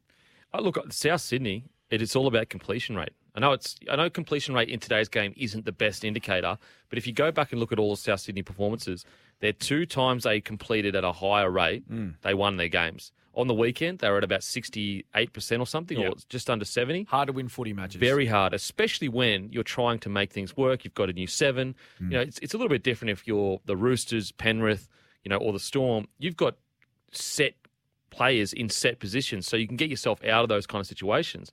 Whereas the Rabbitohs, they're building at the moment. So I'm going to back the Rabbitohs, but it all depends on completion. If they complete lower than 70%, they don't win. No. If they go higher, they have a really good chance. Well, if you look at completion rates across the competition, if you're not completing in and around 75%, it's usually a struggle. Yeah.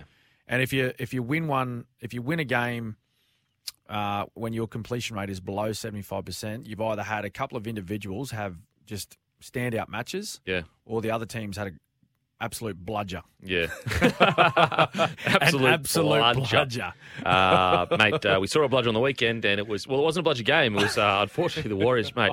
I felt sorry for the Warriors. It got so bad that it went from me being disappointed, for the boys to, wow, actually, everything is going wrong. Yep. Everything is going wrong for these boys. A little bit cringy. Oh, mate, absolutely. Because I know how much it would suck to be out there. What did you say before we started the show? What was their completion in the second half? Like one completed set out of 4, something along those lines. Goodness me. Yeah, I've never heard anything like that. Yeah, anything like that. And they were absolutely roasted by the coach, Nathan Brown, afterwards, saying certain players gave up. Yeah, which is tough to hear. Oh, goodness. Tough to hear. After the break, we'll discuss some of the best moments we've seen in sport this week. See you on the other side. Welcome back to the Captain's Run with Cameron Smith. We've also got the best moments in sport. Smithy. Oh, best moment in sport. Yeah. Brought to us by our great friends at Best Sheds. How's your old man Shed going? Mate, still loving it? Still loving it. As I said, haven't heard from him. It's been He's 6 still months. down there. He's still down there. He Got no hasn't come reception. out. He's got no reception, you reckons? Well, that's how good it is. If you're looking for a shed right now, Best Sheds have got a massive autumn sale on right at this moment. So just go to bestsheds.com.au. But my vote is, it's the announcement that came out this morning about rep footy. Yeah. It's back. International rep footy. We haven't seen it for a couple of years. World Cup was postponed as well. So that's all going ahead thus far at the very end of this season over in the UK, which is going to be great. For all players and officials involved and for the fans to see all the international teams back. But, across that weekend of Origin 2, we kick it off with the Women's State of Origin. Kiwis are playing Tonga. We got the Pacific Nation double header out of Campbelltown and then finished off by the Men's Origin. That's my big moment in sport this week. Mate, my moment of the week was the fact that over 57,000 fans attended both NRL Anzac matches at the SCG in Amy Park. What a day it was. I absolutely loved it. I also think the ADF played Turkey, I think, in a curtain raiser. Oh, really? Yeah, I'm pretty sure. Sydney? In Sydney, I'm pretty sure. So shout out to them. I mean, what a great day of footy. Yep. What a great day of footy. I thought the Roosters and the Dragons really put on a good showing and that's the kind of game you want to watch on Anzac Day. So that's my moment. I thought it was a great moment. That's massive autumn sale on right now at Best Sheds, 100% owned manufactured. While we're talking about Anzac Day, do you know what a gunfire breakfast is? I only just learnt this the other day. Like I was watching the coverage of. I got up and just did the little sort of ceremony in the driveway, which was great. We did that last year when all the sort of lockdowns and all that sort of stuff was happening. Fantastic with the family. Had a few of the neighbours over. Yeah. My wife cooked up some beautiful bacon and eggs. Oh, burgers afterwards as well. After we went, nothing better than that. Bacon and eggs in the morning. Entire ceremony with the last post, the ode, and the national anthems. But have you ever heard of a gunfire breakfast? No, I have not. What that is? And I'm going to try it next year. Okay. I'd never heard of this. It is right. They have a gunfire breakfast. So officially on Anzac Day now, they do it in between the dawn service and then the march, wherever the march is, the Anzac March, the parade or whatever, wherever they're doing it in numerous cities around the country. They actually, you go and meet up, and it's a glass of milk with a shot or a nip of rum. What? Yeah. And where did it start? It started in the First World War where, food was all on rations and all that sort of stuff. And you could imagine waking up in the morning, Kempy, knowing, for these men and women that served in these wars, what was coming. They knew they had to go out and fight the opposition and go into long battles. So to give them a little bit of confidence, bit of courage, right? They'd chuck a nip of rum in their milk. Oh, for breakfast. Mate. And then bang, they're just ready to go. I'd need a lot more than that. Those are so brave. So, mate, next year, Anzac Day next year, I'm gonna have a crack at it. Mate, you know what? Milk and rum. I might too. Milk and rum. What's it called? Gunshot breakfast? Gunfire. Brekkie. Yeah. Mate, gunfire brekkie. I love it. On. Mate, you learn new things on this show. You learn new things. But the Anzac, it was absolutely a fantastic day. Yeah. The whole weekend was fantastic. Huge. And, as we said last week, massive respect to the Diggers and all the Australian Defence Force. We really appreciate it. And my grandparents, they were in the war. We've all got connections to it. What an incredible sacrifice the men and women made for this country. Continue to make. Continue to make. Absolutely. Yep. You're absolutely right, Smithy. Yep. Massive autumn sale on right now at Best Sheds. 100% Australian-owned and manufactured. Just go to bestsheds.com.au. And after the break, we will wrap up the second hour of the show. Welcome back to the Captain's Run with Cameron Smith. New Zealand Warriors versus the Canberra Raiders. Watani Zelezniak, he's out with concussion. Curran is out. Panay is out. Kossi's been dropped. New faces are Berry, Viliami Vailea, apologies if I got that wrong, Jack Murchie and Katoa on the bench. Bailey Sirenen moves into the starting side. For the Canberra team, Captain Elliot Whitehead returns from his face injury and he replaces debutant Harry Rushton. How do you see this match going, Smithy? Difficult one, this one. Both teams are they're just nowhere near where they need to be right now. Yep.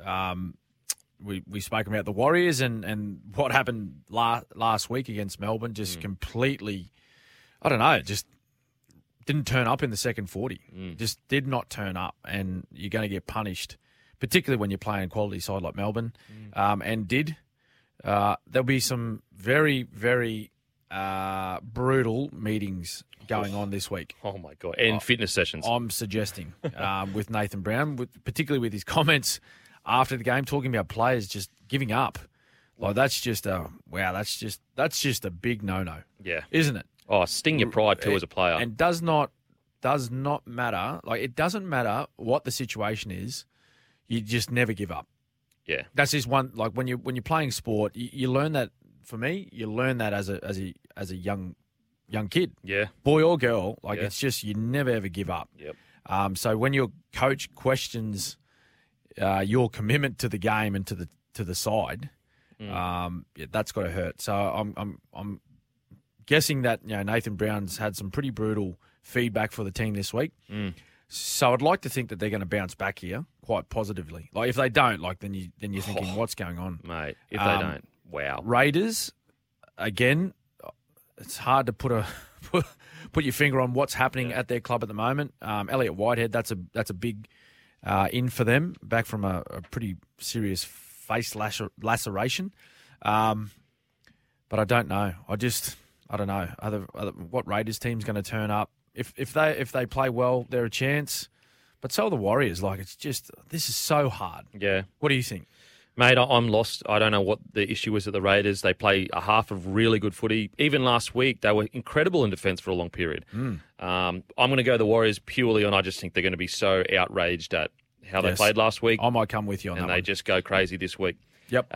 Anyway, after the break, I think we're going to the news now, and we'll got the final hour, and we'll keep previewing the round. Welcome back to the Captain's Run with Cameron Smith. Right here on SEN. Missed the first hour? Check out the Captain's Run with Cameron Smith podcast on Apple or Spotify. All you got to do, type in the Captain's Run in your search bar, boom, hit follow, and then you can listen to the full podcast whenever you'd like. Now, you can also call us 1300 01 1170, text 0457 736 736. But Smithy, or also follow us on Twitter, 1170 SEN. Smithy, though, the Doggies versus the Roosters. But before we get to that game, huge news out of the Bulldogs camp. Now, the reports are that Gus Gould has stormed in, allegedly. That's what the report said. That the doors opened with a theatrical bang. A theatrical bang is how it was described. That's not my word, Smithy. What's a theatrical bang? Well, is it like when a cowboy bursts through the maybe, you know what? He kicked the door. Maybe he kicked the door. Oh, he might have kicked it in. And that noise. And he had two guns in his pocket. Right. He's like, boys, I tell you what. Yeah. We're about to go to town. I tell you, boy. I say, boy. Right. So what's happened from there? He's allegedly, reportedly. Yes. Allegedly, reportedly. Allegedly, reportedly on the grapevine. Right. Bursts in theatrically. Yep. Then he basically goes on to praise the New South Wales Cup side because they had a win after losing a few players. Yes. Then he goes to spray basically the entire NRL side with a specific focus on the spine. Mm-hmm. But it doesn't end there. But wait, there's more. Right. Then also, apparently, allegedly, on the grapevine, he takes their training session that day and puts them through the ringer. Now, I have a lot of questions about this situation. First of all, I want to know, how does the media have a play-by-play of what has happened inside behind closed doors of the Doggies? Well, that's pretty straightforward for me, Kempy. they've spoken to someone that was in that room, or someone in that room has phoned them up specifically and said, "Look, this is what's happened, and we just want this out there." Now, That's what I'm thinking. Yes. Now, Smithy, I'm going to take conspiracy theories. Let me take you down conspiracy theory lane. Yes, Let's go down. I have no evidence for this, and it definitely is wrong. Is that what conspiracies are though? Oh, well, conspiracy is evidence, so it's even worse than a conspiracy theory. Right. But I mean, what I'm not understanding is Gus Gould is one of the most savvy operators in the business. Yeah. So let's assume that this really did happen. He's been around for a long time. Long time. He's a smart man. So what I'm not understanding is if Gus Gould had this planned, like he probably did if it did happen, he would have locked the whole club down. Yes. There would have been no media reports. There would have been no leaks. So what I'm not understanding is how did this even get out, and how does the media have a play-by-play of everything that happened inside the meeting? Now, if you're a club that's looking to progress forward, you don't want any leaks.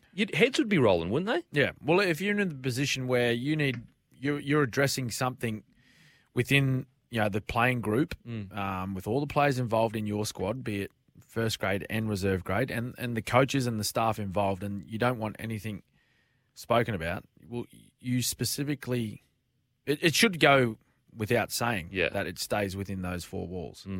But you just reminded everyone specifically that this is not to be repeated. Yeah. So it's either one or two things. Someone's let the media know intentionally, or they've got people in there with some loose lips. Now, loose lips sink ships. They sink ships, mate. They sink premierships. Ooh. I thought of that off the bat. Yeah, let's I like go. it. Loose lips sinks premierships. Yeah. But just quickly on the Gus Gould thing, I have no doubt that it happened. Absolutely it happened. But my conspiracy is this intentionally happening to take heat away from the team, certain players? Like Gus Gould is a master of the media. Has he sat down and gone, look, just like when Kyle Flanagan was reaching fever pitch, Gus Gould comes out and says, don't blame Barrett, blame me. I was the one. It's my doing. Exactly. And then this happens, and is it Gus Gould being a master of the media going, if I do this, all the attention's on me rather than the team and the players, and they can get through the week without the immense pressure of the fact that they're now sitting on the bottom of the table. Yep.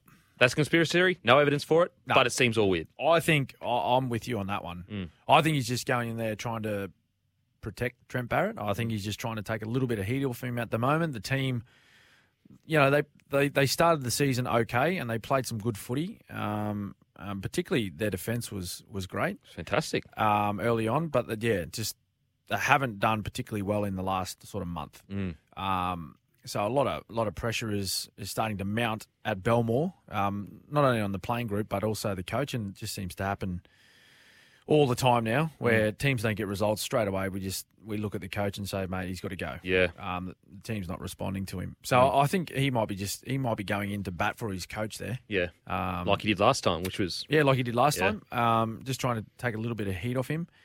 It's a master. It's a stroke of a guy that's been around a long time, understands the media, understands public perception, and not too dissimilar to what Wayne Bennett does. Oh, he's a king of it, and you've seen it firsthand as a player, king of it, and he being your coach. Anytime he feels that one of his players are feeling a little bit of heat, anyone in his organisation, he comes out with something just radical. Throws up a headline or does something, and then all of a sudden, all the spotlight's on Wayne Bennett. Yeah. So I don't think this isn't too far off what we've seen from Wayne across many years. Because the concern is, if this genuinely has happened, and Gus Gould has gone in there and he's upset and he's taken a training session, and it's gotten leaked, then that's a big problem for the Doggies. The fact that this is all getting out, play-by-plays of internal meetings. That'd be alarming. Very alarming. So, look, Gus Gould, he's a master. He knows what he's doing. Look what he built at Penrith. Yep. Look what he built at Penrith. He's a master. He knows what he's doing. Trust in Gus. Trust in Gus is what I say. Yes. Trust in Gus. Now, the Doggies versus the Roosters. Mm-hmm.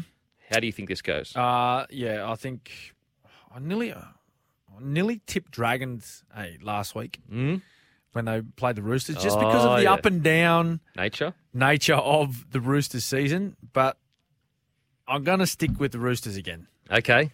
Staying loyal? Yeah, I think they're going to. They should win this. Canterbury again. Yeah, it's just struggling for form at the moment. Plenty of changes being made in their squad again, but yeah, I'm going to go Roosters. Yeah, they're a better team than the Dogs right now. They just need to start showing it though. Yeah, that's the problem is for both teams to a degree. The Bulldogs, they had a great start. Matter of fact, the start of their season, the first 4 rounds, I think it was the best defensive start in the club's history, in the modern game. For the Bulldogs? For the Doggies. Yeah, it was. Statistically. Yeah. So they've done it. And on top of that, we spoke about it earlier, they are starting games well. There is signs of life there. Well, I actually spoke to Trent Barrett, maybe, what was it, 2 or 3 weeks ago when they faced the Rabbitohs down in Sydney. Easter weekend it was. Yep. Good Friday, I think. And he spoke about that was the most pleasing aspect of their game up to that point was, their defence was quite good, but the energy that they showed when they started matches, that was the pleasing thing for him. Obviously not finishing off too many games, but their starts have been great. So they just need to harness, that opening exchanges that they have in the 10, 20 minutes of every game that they've played. If they can harness that, then it makes them harder to beat if they are going to get beat. Yeah. At least they're going to be competitive for longer. Yeah. And that's all you're trying to do. And let's not they wouldn't spoon last year. All you're trying to see is improvement.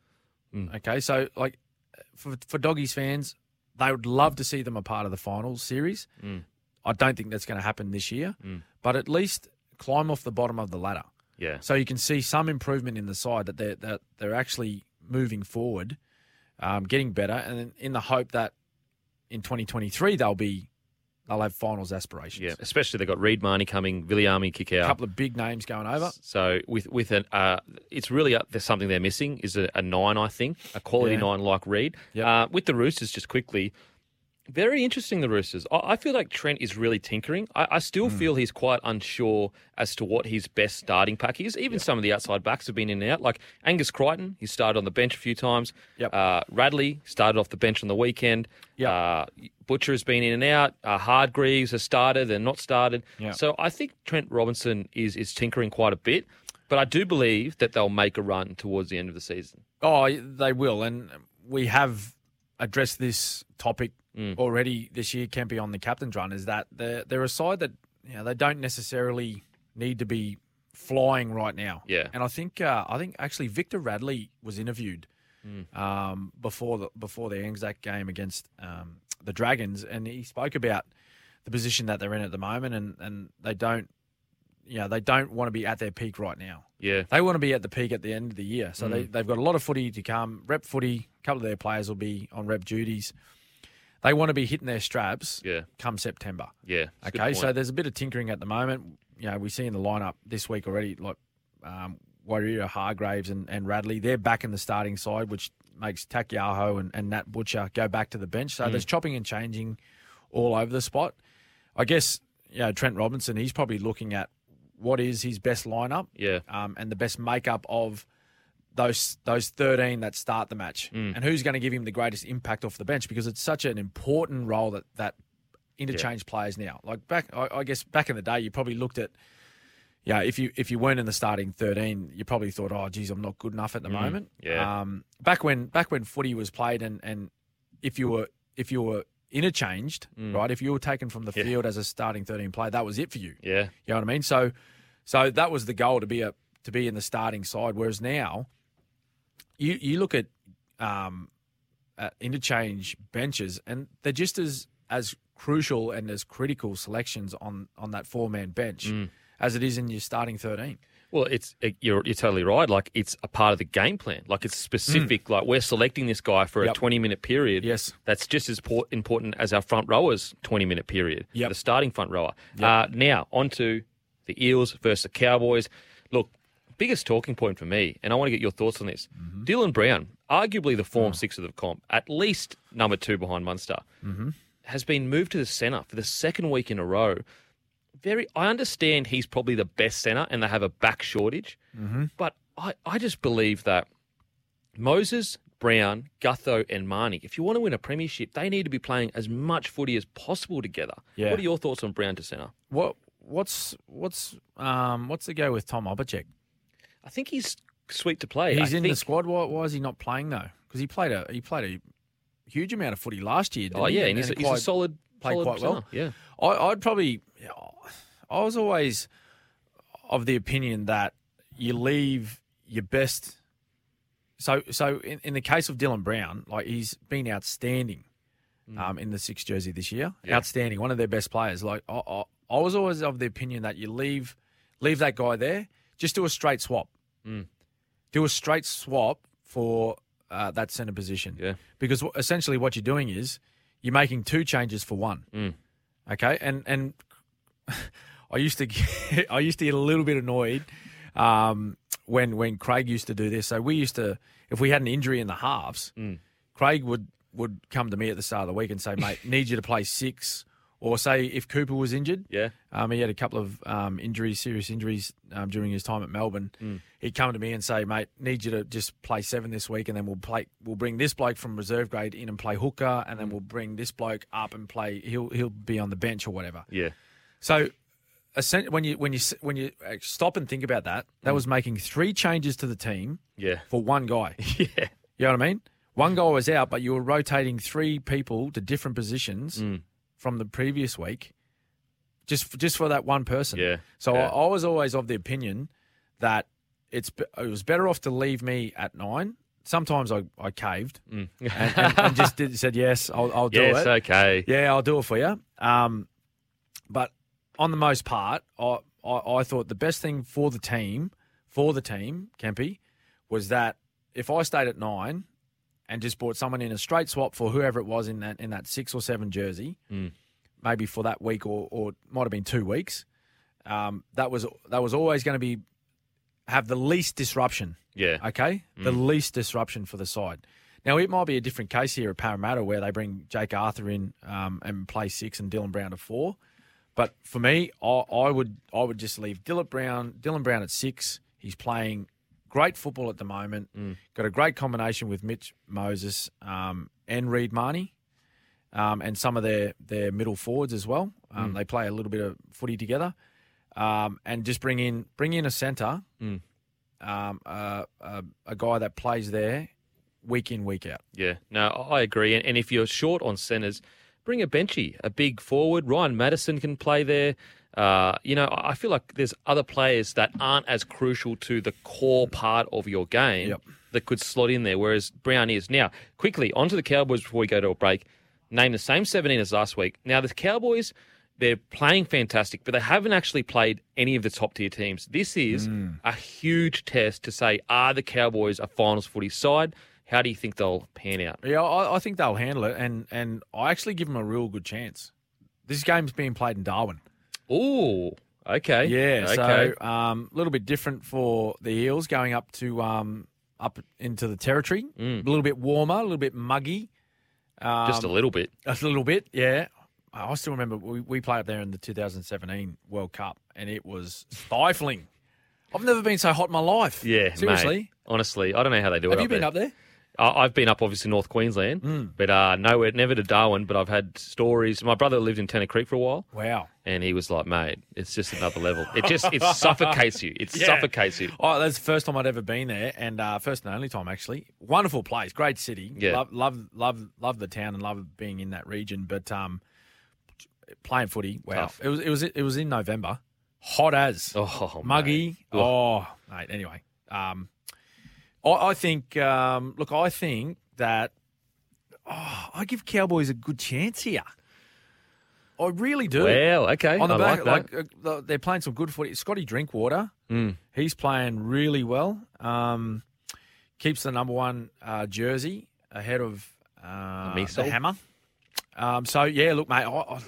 I give him a real good chance. Yeah, no, I do as well. I think that the heat is actually absolutely going to play into their hands. Yep. I believe that, I think it's a massive game for both sides. Yep. Massive game for both sides. I probably just think the Eels will pip them, but the Cowboys have an opportunity to make a statement. Now, after the break, we'll share our holy schnitz moments from the week. Daily Schnitz. Time now for the sporting highlight of the week. Thanks to Schnitz, home of fresh, golden, handcrafted schnitzels. The holy Schnitz moment. Schnitz. Holy Schnitz. Yes. Those schnitties were fantastic last week. They'll be fantastic next week and for the rest of eternity because schnitties are absolutely beautiful, made by Schnitz. Now, Who's your pick, mate? My nomination made. It may be a bit biased. But my holy Schnitz moment was Payne Haas. He keeps rubbing his shoulder after his first hit up in the game. Yeah. And my world was crumbling, Smithy. Right. World was crumbling. I'm going, it's over. Broncos are going to fold as a club. We need Payne Haas out there. Yes. Then what? The big man, he gets a grade 1 AC joint. He comes back out. No way. Ends up running for 254 metres, 138 post contact. What? Makes 39 tackles and only 1 miss. And I was sitting there going, holy Schnitz. Yeah. That's what I was sitting there saying. There's me moment. I'll tell you who else was saying holy Schnitz. All the Bulldogs defenders. Yes. Look at that big man running at us. 100 and what post-contact metres? 138 post-contact metres. That would have been more than some of the other, It not was- just forwards, players in that entire game Yeah. would have yeah. made. Total. Well, basically only 2 of the Bulldogs forwards beat that. Oh, As goodness in their normal metres, only 2 of them ran more metres than his post-contact, and it was only by 10 or 20 metres. That's crazy. That's a great nomination. Holy Schnitz. Schnitz. Mine, West Tigers, mate. Oh, How good. I'm on the bandwagon. I'm on the Tigers bandwagon. Mate, they've won 2 in a row, and very similar, ironically, very similar circumstances. This time around, Brooksy, it was Brooksy's turn. Kicked the field goal, mate, how good's that? which is great for him. Great for him to, given the spotlight on and the heat that he's copped in the first 6 weeks of the competition. But back-to-back wins, Eels and Rabbits, going for 3 in a row. Crazy. 3 in a row. Could you imagine? No. Do they dare to dream, Smithy? Oh, absolutely. Dare to dream? Oh, we've got yet to preview their game. Yep. I think it's the last game of the round, but I give them a real good chance. Yeah, look, I like we'll what get I'm to seeing. that. We'll get to that. We'll but get that to was my nomination. West Tigers 2 in a row. Mate, Good on you, great fellas. nomination. I'm absolutely on the bandwagon. They were our holy Schnitz sporting moments, thanks to Schnitz. Got that winning taste right now. Schnitz handcrafted schnitzels, made fresh and made just for you. After the break, we'll continue our Round 8 preview. Welcome back to the Captain's Run with Cameron Smith. We were just having a good yarn about how incredible the Storm's attack was on the weekend. We got caught up, fellas. We got caught up And ladies. deep in that. But anyway, play on. Play on, we say. Play on, we say. Now, we've got the Newey Knights versus the Melbourne Storm. That's why we got so caught up deep in it, mate. We're getting ready into the segment. We're actually just talking about how good Melbourne's edge attack is going, and just their ability to not have 1 and 2 sort of set plays at you. It's about the different variations that they present. So no matter how well you preview their attack, and come up with some sort of solution to some of their set plays. They'll go down the first time into attacking zones, run that set play at you, and if you handle it well, they'll have a different variation next time. Yeah. And it won't just be 1; it'll be 2 and 3 different shots that they'll fire just to figure out if you're actually on your game. Yeah. So that's the I guess the challenge for opposition teams playing Melbourne, particularly on their edges, is that if you clock off for a second. Make a poor decision in defence, take the wrong person, change the space that you defend in. They'll find it. They'll find that space every time. Yeah. Whether it's in and around the back rower and the half, whether it's in and around the centre, or it's a long pass over the top, which we've seen Pappenhausen give to Xavier Coates on the weekend. It's just phenomenal, and that's why it's so hard to stop that team right now. Yeah. Oh, absolutely. Because all you need is one player to make the wrong call. Yep.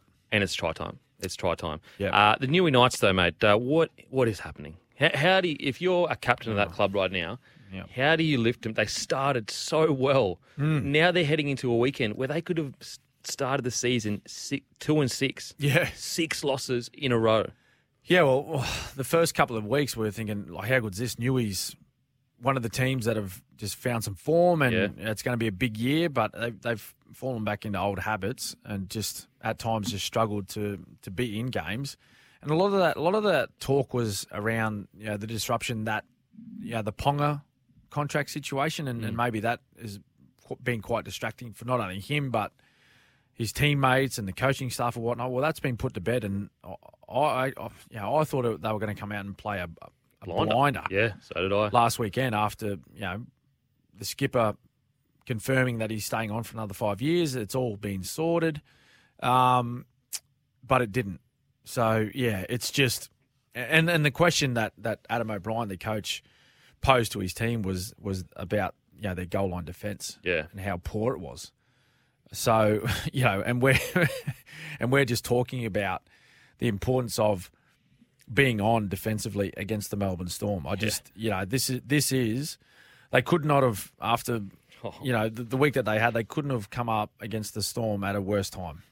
Mate, it's really tough times for the Newey Knights because the problem is you just got your big marquee signing.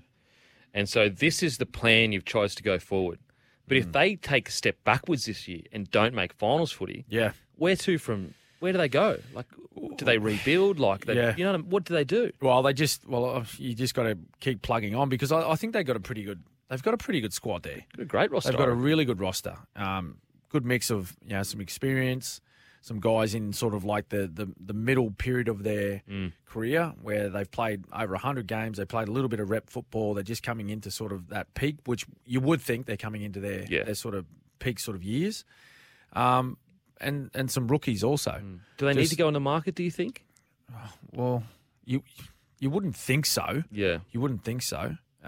Because as we just said, like they've got on paper their roster looks pretty good. Yeah. But yeah, it's all fallen in a heap, hasn't it, over the last month? Yeah. It just they're not the team that they were in the opening rounds. How do they find that form? Well, this is a good chance as any when you're playing Melbourne Storm. If you cannot get up for the Melbourne Storm, you're not going to get up for anyone. Yeah. So I think that's the message that will be being pushed at training this week for Newcastle is, hey boys, this is the Melbourne Storm. Let's get our heads around that absolutely no chance should they be coming into this game with any complacency at all. Or thinking that, three-quarters of our best will be good enough, because it won't be. No. It will not be. It will not be. They have to come into this game thinking, let's this is the greatest opportunity we've got to test ourselves against one of the best teams in the comp. Yeah, I mean, they've got two ways to look at it. The Storm are coming. How unfortunate. How unlucky are we? Damn. Yes. Why do we get the Storm after they're playing so well? Or they can look at what an opportunity to turn our entire season around. Yeah. Because if you can get one win over the Storm, that buoys you for the whole year. Yep. Because all you do is point back to that and say, we beat the Storm, boys. We've got it in us. We beat them, we can beat anyone. Absolutely. And so, my advice to the Knights, if they're listening as a team around a radio. But, I mean, my thoughts on the situation would be start with defence. Don't worry about attack. No. All we want to do, boys, is bash them. Just bash them for 80 minutes. Yep. And then everything else will come after that. Yeah, and it's important. It's a good point you made. It's an important part of rugby league is that you need to play committed and you need to be physical defensively. Yeah. Particularly against the really good sides where you show your intent early. Yep. It gets you into the game. Absolutely. And your attack feeds off your defence. Yeah. Not the other way around. No way. There's no way you're going to attack your way into a game against the Storm. But you can shock them. You can shell shock them a bit where they're like, I wasn't expecting this from the Knights. Yeah, hey, we've got a game on our hands. So, look, I hope the Knights do turn it around. I think their main goal at the moment would be just all defence. All defence, let's keep them below, 10 points or whatever. But unfortunately, I do believe the Storm will be too strong. The one thing on their side is they're playing at home. Yes. It's at Newcastle. It's such an opportunity. Yep. It's such an opportunity to repay the fans, to repay each other. Yep. Now, on to the Dragons versus the Tigers. Dragons, Tigers. We spoke about this, didn't we? And I give West Tigers a red hot chance. I like what I'm seeing at the Tigers. Red hot. Even though Dragons very impressive last week, Anzac game against the Roosters. I give West Tigers very good chance of winning this one. Yeah. That they've shown us that so many questions about the coaching staff and Madge Maguire and he's lost the group and blah blah blah. They've shown us actually when they're out there and they play with belief and they play committed, and most importantly when they play with effort, right? It shows that they're a good football side. Yeah. Which we said that in our shows at the start of this year. It was that it wasn't lack of talent or lack of coaching ability by Michael Maguire that was showing in their performances. It was mainly due to their mindset and the effort that they were putting in. Yeah. So surprise, surprise, you add one player into the squad, Jackson Hastings. He came back from a 3-week suspension. He comes in with a bit of energy and a bit of belief that spreads through the group, and all of a sudden they've won their last 2 matches. Yeah. It's not surprising at all. Yeah, no, I totally agree. And I think a really interesting point, there's 2 players that were brought to a club this year. It was Chad Townsend and Hastings that are key players as sevens. And what I think the real difference for both teams this year is that Madge and Todd Payton have their man, they're their guys. Yep. So instead of the coach having to say to the players, this is what I want, this is what I need, they've got Hastings and Townsend to drive those standards. Yep. Whereas before, it seemed a bit like the players at the Cowboys were a little bit disconnected from Payton, and then obviously the players with a bit disconnected from Madge. Whereas now it's not, infiltrate's a bad word, but they're their guys. Payton brought Townsend to the club specifically. So clearly reason. Townsend is going to be on Payton's side. Yes. And Hastings is exactly the same as well. And I think you can see the players getting on board now with what the message is. Yeah, well, it's not so much having like a rat in the house. You know what I mean? Like it's not infiltrate. It's more about having someone that is like a middleman from coach to team to continually push the messages about game plan and about strategy and just reminding players on the run throughout those games about what the plan is. Yeah. And to stick to the plan.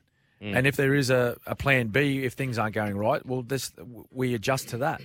So I think, it's important that, that the role that Chad Townsend is playing up there right now, and also Jackson Hastings, it's showing in the last 2 weeks that he's been back. I think the biggest one, that he'd be pushing, sort of game plan standards and all that type of stuff. And he's certainly relieved a lot of pressure off Luke Brooks. You can see that. You can actually see that he's playing with less pressure and he's enjoying his footy. He's a different player. When he kicked that field goal, it's great to see him, he jumped up in the arms of his teammates, had a big smile on his face. It was great to see. But it's more about the energy that they both play with. Yeah. Particularly Jackson Hastings. He's that type of player that, he's up and about, he's upbeat, very confident, without being sort of overly confident about their winning chances no matter who they're playing. Yeah. But you need to have that in elite sport. Yeah. Particularly rugby league in such a, combative sort of environment and it's pretty brutal out there. If you lack self-belief, you may as well not turn up. Yeah, seriously, because when it gets tough and you start doubting yourself, the Dragons. The Dragons, I can't really put my finger on them because I had them as a smoky for my 8, and then a few weeks went by and I was like, nah, I don't think they're going to do that this year. Yep. But then I watched Sheriff on the weekend. I watched Benny Hunt play well. I watched Molo play really well. Josh Maguire, Moose, comes out, plays really well. The great Moose. Yeah. And I'm going, okay, maybe there's something there. Where have you got the Dragons for you? Well, again, there's like a group of teams there that are just they've had similar seasons thus far. Where like when they play good footy, very entertaining, quite competitive in the competition. But when they play poorly, they're not great to watch. Yeah, and it's really hard going. So you throw that in the pool of Dragons, Broncos. You'd even throw Bunnies in there right now for sure. Yeah, Manly and Roosters as well. And it's no surprise when you look at the ladder, they're all in and about, that 3 wins, 4 wins. Cowboys as well. Yeah. You'd probably throw those sort of group of 6 teams in there in the same basket where, they're just, they play well one week and play poorly the next. There's no happy medium. Yeah. You know what I mean, Kempy? There's no consistent standard that they play at. Yeah. It's either they play here and they play there, and there's a huge gap between their best and worst. Yeah, absolutely. And in elite sport and in this competition, that you're trying to minimise that gap. Yeah. With your performances. So hard one. Oh, look, I'm going to say Tigers are going to go 3 in a row. Wow. Okay. I think the Dragons just pip them. But, I mean, I love the fact that Tigers fans are finally getting something to celebrate, and I love that Brooksy had his moment and enjoyed it. So I hope Brooksy continues this form, and I hope the Tigers keep playing good footy. After the break, we'll get to your texts and your calls. See you on the other side. Welcome back to the Captain's Run with Cameron Smith. What a show. What a show. It's one of the best we've ever done, if I'm going to be humble about it. Yes, But, always Smithy, humble. Mate, always humble. Always humble. Smithy, we've got plenty of texts to get through here. Yep. Here is Pedro from the Roosters. Boys, I know the Chooks haven't been great of late, but they were not far off an unlikely win against the gutsy Saints last week. Have faith in Robbo, we trust. Totally agree, mate. Yeah, no, Totally that's a agree. fair point. Fair point. And we spoke about that. There's a long game. They're playing the long game, the Roosters. They always talk about that. Let's just see how it pans out, though. But, yeah, certainly got a side to be involved in finals. Absolutely. Hey, guys, I'm really disappointed with the Rabbitohs' ball control and low completion rate this year. Is that an attitude problem? I think if we hold onto the ball, we can just beat just about anyone, Jeremy. Yeah, and we addressed that issue as well. I think, Kempe, you said that about their ball control. It's just been poor. In the games where they've held onto the footy and the ball of those passes, those last-ditch sort of passes when they're about to go over the trial, and when they stick, they're hard to beat, just like any team. But, they certainly need to improve that area. Jeremy, good call. Now, morning, boys. Why can't the ref overturn the bunker? I.e., when a try is scored and there's interference, the ref rules a try in normal time as to how he sees it on the field. When the bunker informs him that they should have a look at it, why can't he say, no, I've seen it, the player had no impact on the try? I'd love that to happen. No, mate. No, good, mate. Thanks. No, that's not how I seen it. Sorry. No, I'm sticking with mine. Get away. Just pull the earplug out. No, we're done, mate. See ya. No, I think that's why the bunker is there, because they've got 400,000 camera angles. That's a lie. There's not that many. That's 300,000. There's about 300,000, yeah. And they're looking at all these different angles, which clearly the referee doesn't have. Yeah. He's just got the one vision where he's looking. And that's why they have a slightly more informed decision that they make. And so when the bunker rules on that, they take their word. And also, you've got to have a chain of command as well. Otherwise, it would be the Wild West. So I think the bunker is, where you can't really go back and forth. Well, I think it isn't. So, but it's a fair point. It's a fair point. I will say, though, that, I really do think that we need to work on our consistency with some of these calls over the last few weeks. People not being sent for 10, head highs. Daniel Tupou. Yep. And then the week before, Tedesco, professional foul on Adam Vanor-Blake. Yes, that's right. 10. That's right. It was just a penalty, wasn't it? Yeah, and then Sewer, a few weeks ago. Like, imagine your Dragons, you're sitting there going, what's doing? Sewer got sent for barely anything. It was like that late shot. That was, I think it was It wasn't. 0.14 seconds late. Yeah, it wasn't. Late. Quotation marks. Yeah. So it was on Sean O'Sullivan, was it? Yeah, mate. I mean, look, they've got to work out this consistency. I think anyone can accept rule changes. Yep. Anyone can accept. Okay, you know what? This is the new era where head highs, you're in the bin. Yes, but it just has to be consistent. Particularly sin binning. Yeah. All right, because that's a dramatic. It's a big decision to make for referees and the bunker to put someone in the bin, particularly with the way the game is now. No, I don't like it. Yeah. Get consistency. Please. Please. Now, after the break, we'll wrap up the show and share our final tips. Welcome back to the Captain's Run. Smithy, what about the text today? Mate, we had 1,000 texts. Great texts, actually. I want to thank everyone for texting in and the callers. We had a heap off the top of the show.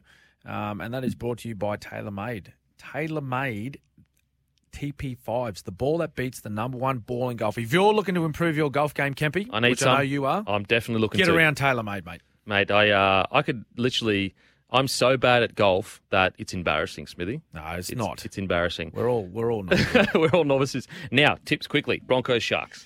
I'm going to go the Sharkies. Form line says Sharks. I'm going to stick with Sharks. Titans, Panthers. Panthers. Rabbitohs, Sea Eagles. Difficult one. I think Rabbits, given there's so many changes with Manly, but it'll be a good game. Warriors, Raiders. I'm going to say, I'm going to say the Raiders. Did I say that during the show? I think you said Warriors. I don't know. This is how much I don't know. Look, I'm going to say Raiders. So I'm sticking with me gut. Okay. Doggies, Roosters. Roosters, I think, will bounce back with a victory. Eels, Cowboys. I'm going to think Cowboys are in with a real good shot in Darwin, but I'm going to say Cowboys. Night Storm. Storm. Dragons, Tigers. West Tigers, 3 in a row. Oh, let's go. Another episode done and dusted. Thank you, Smithy. Great as always. See you next week. And we'll see you next week.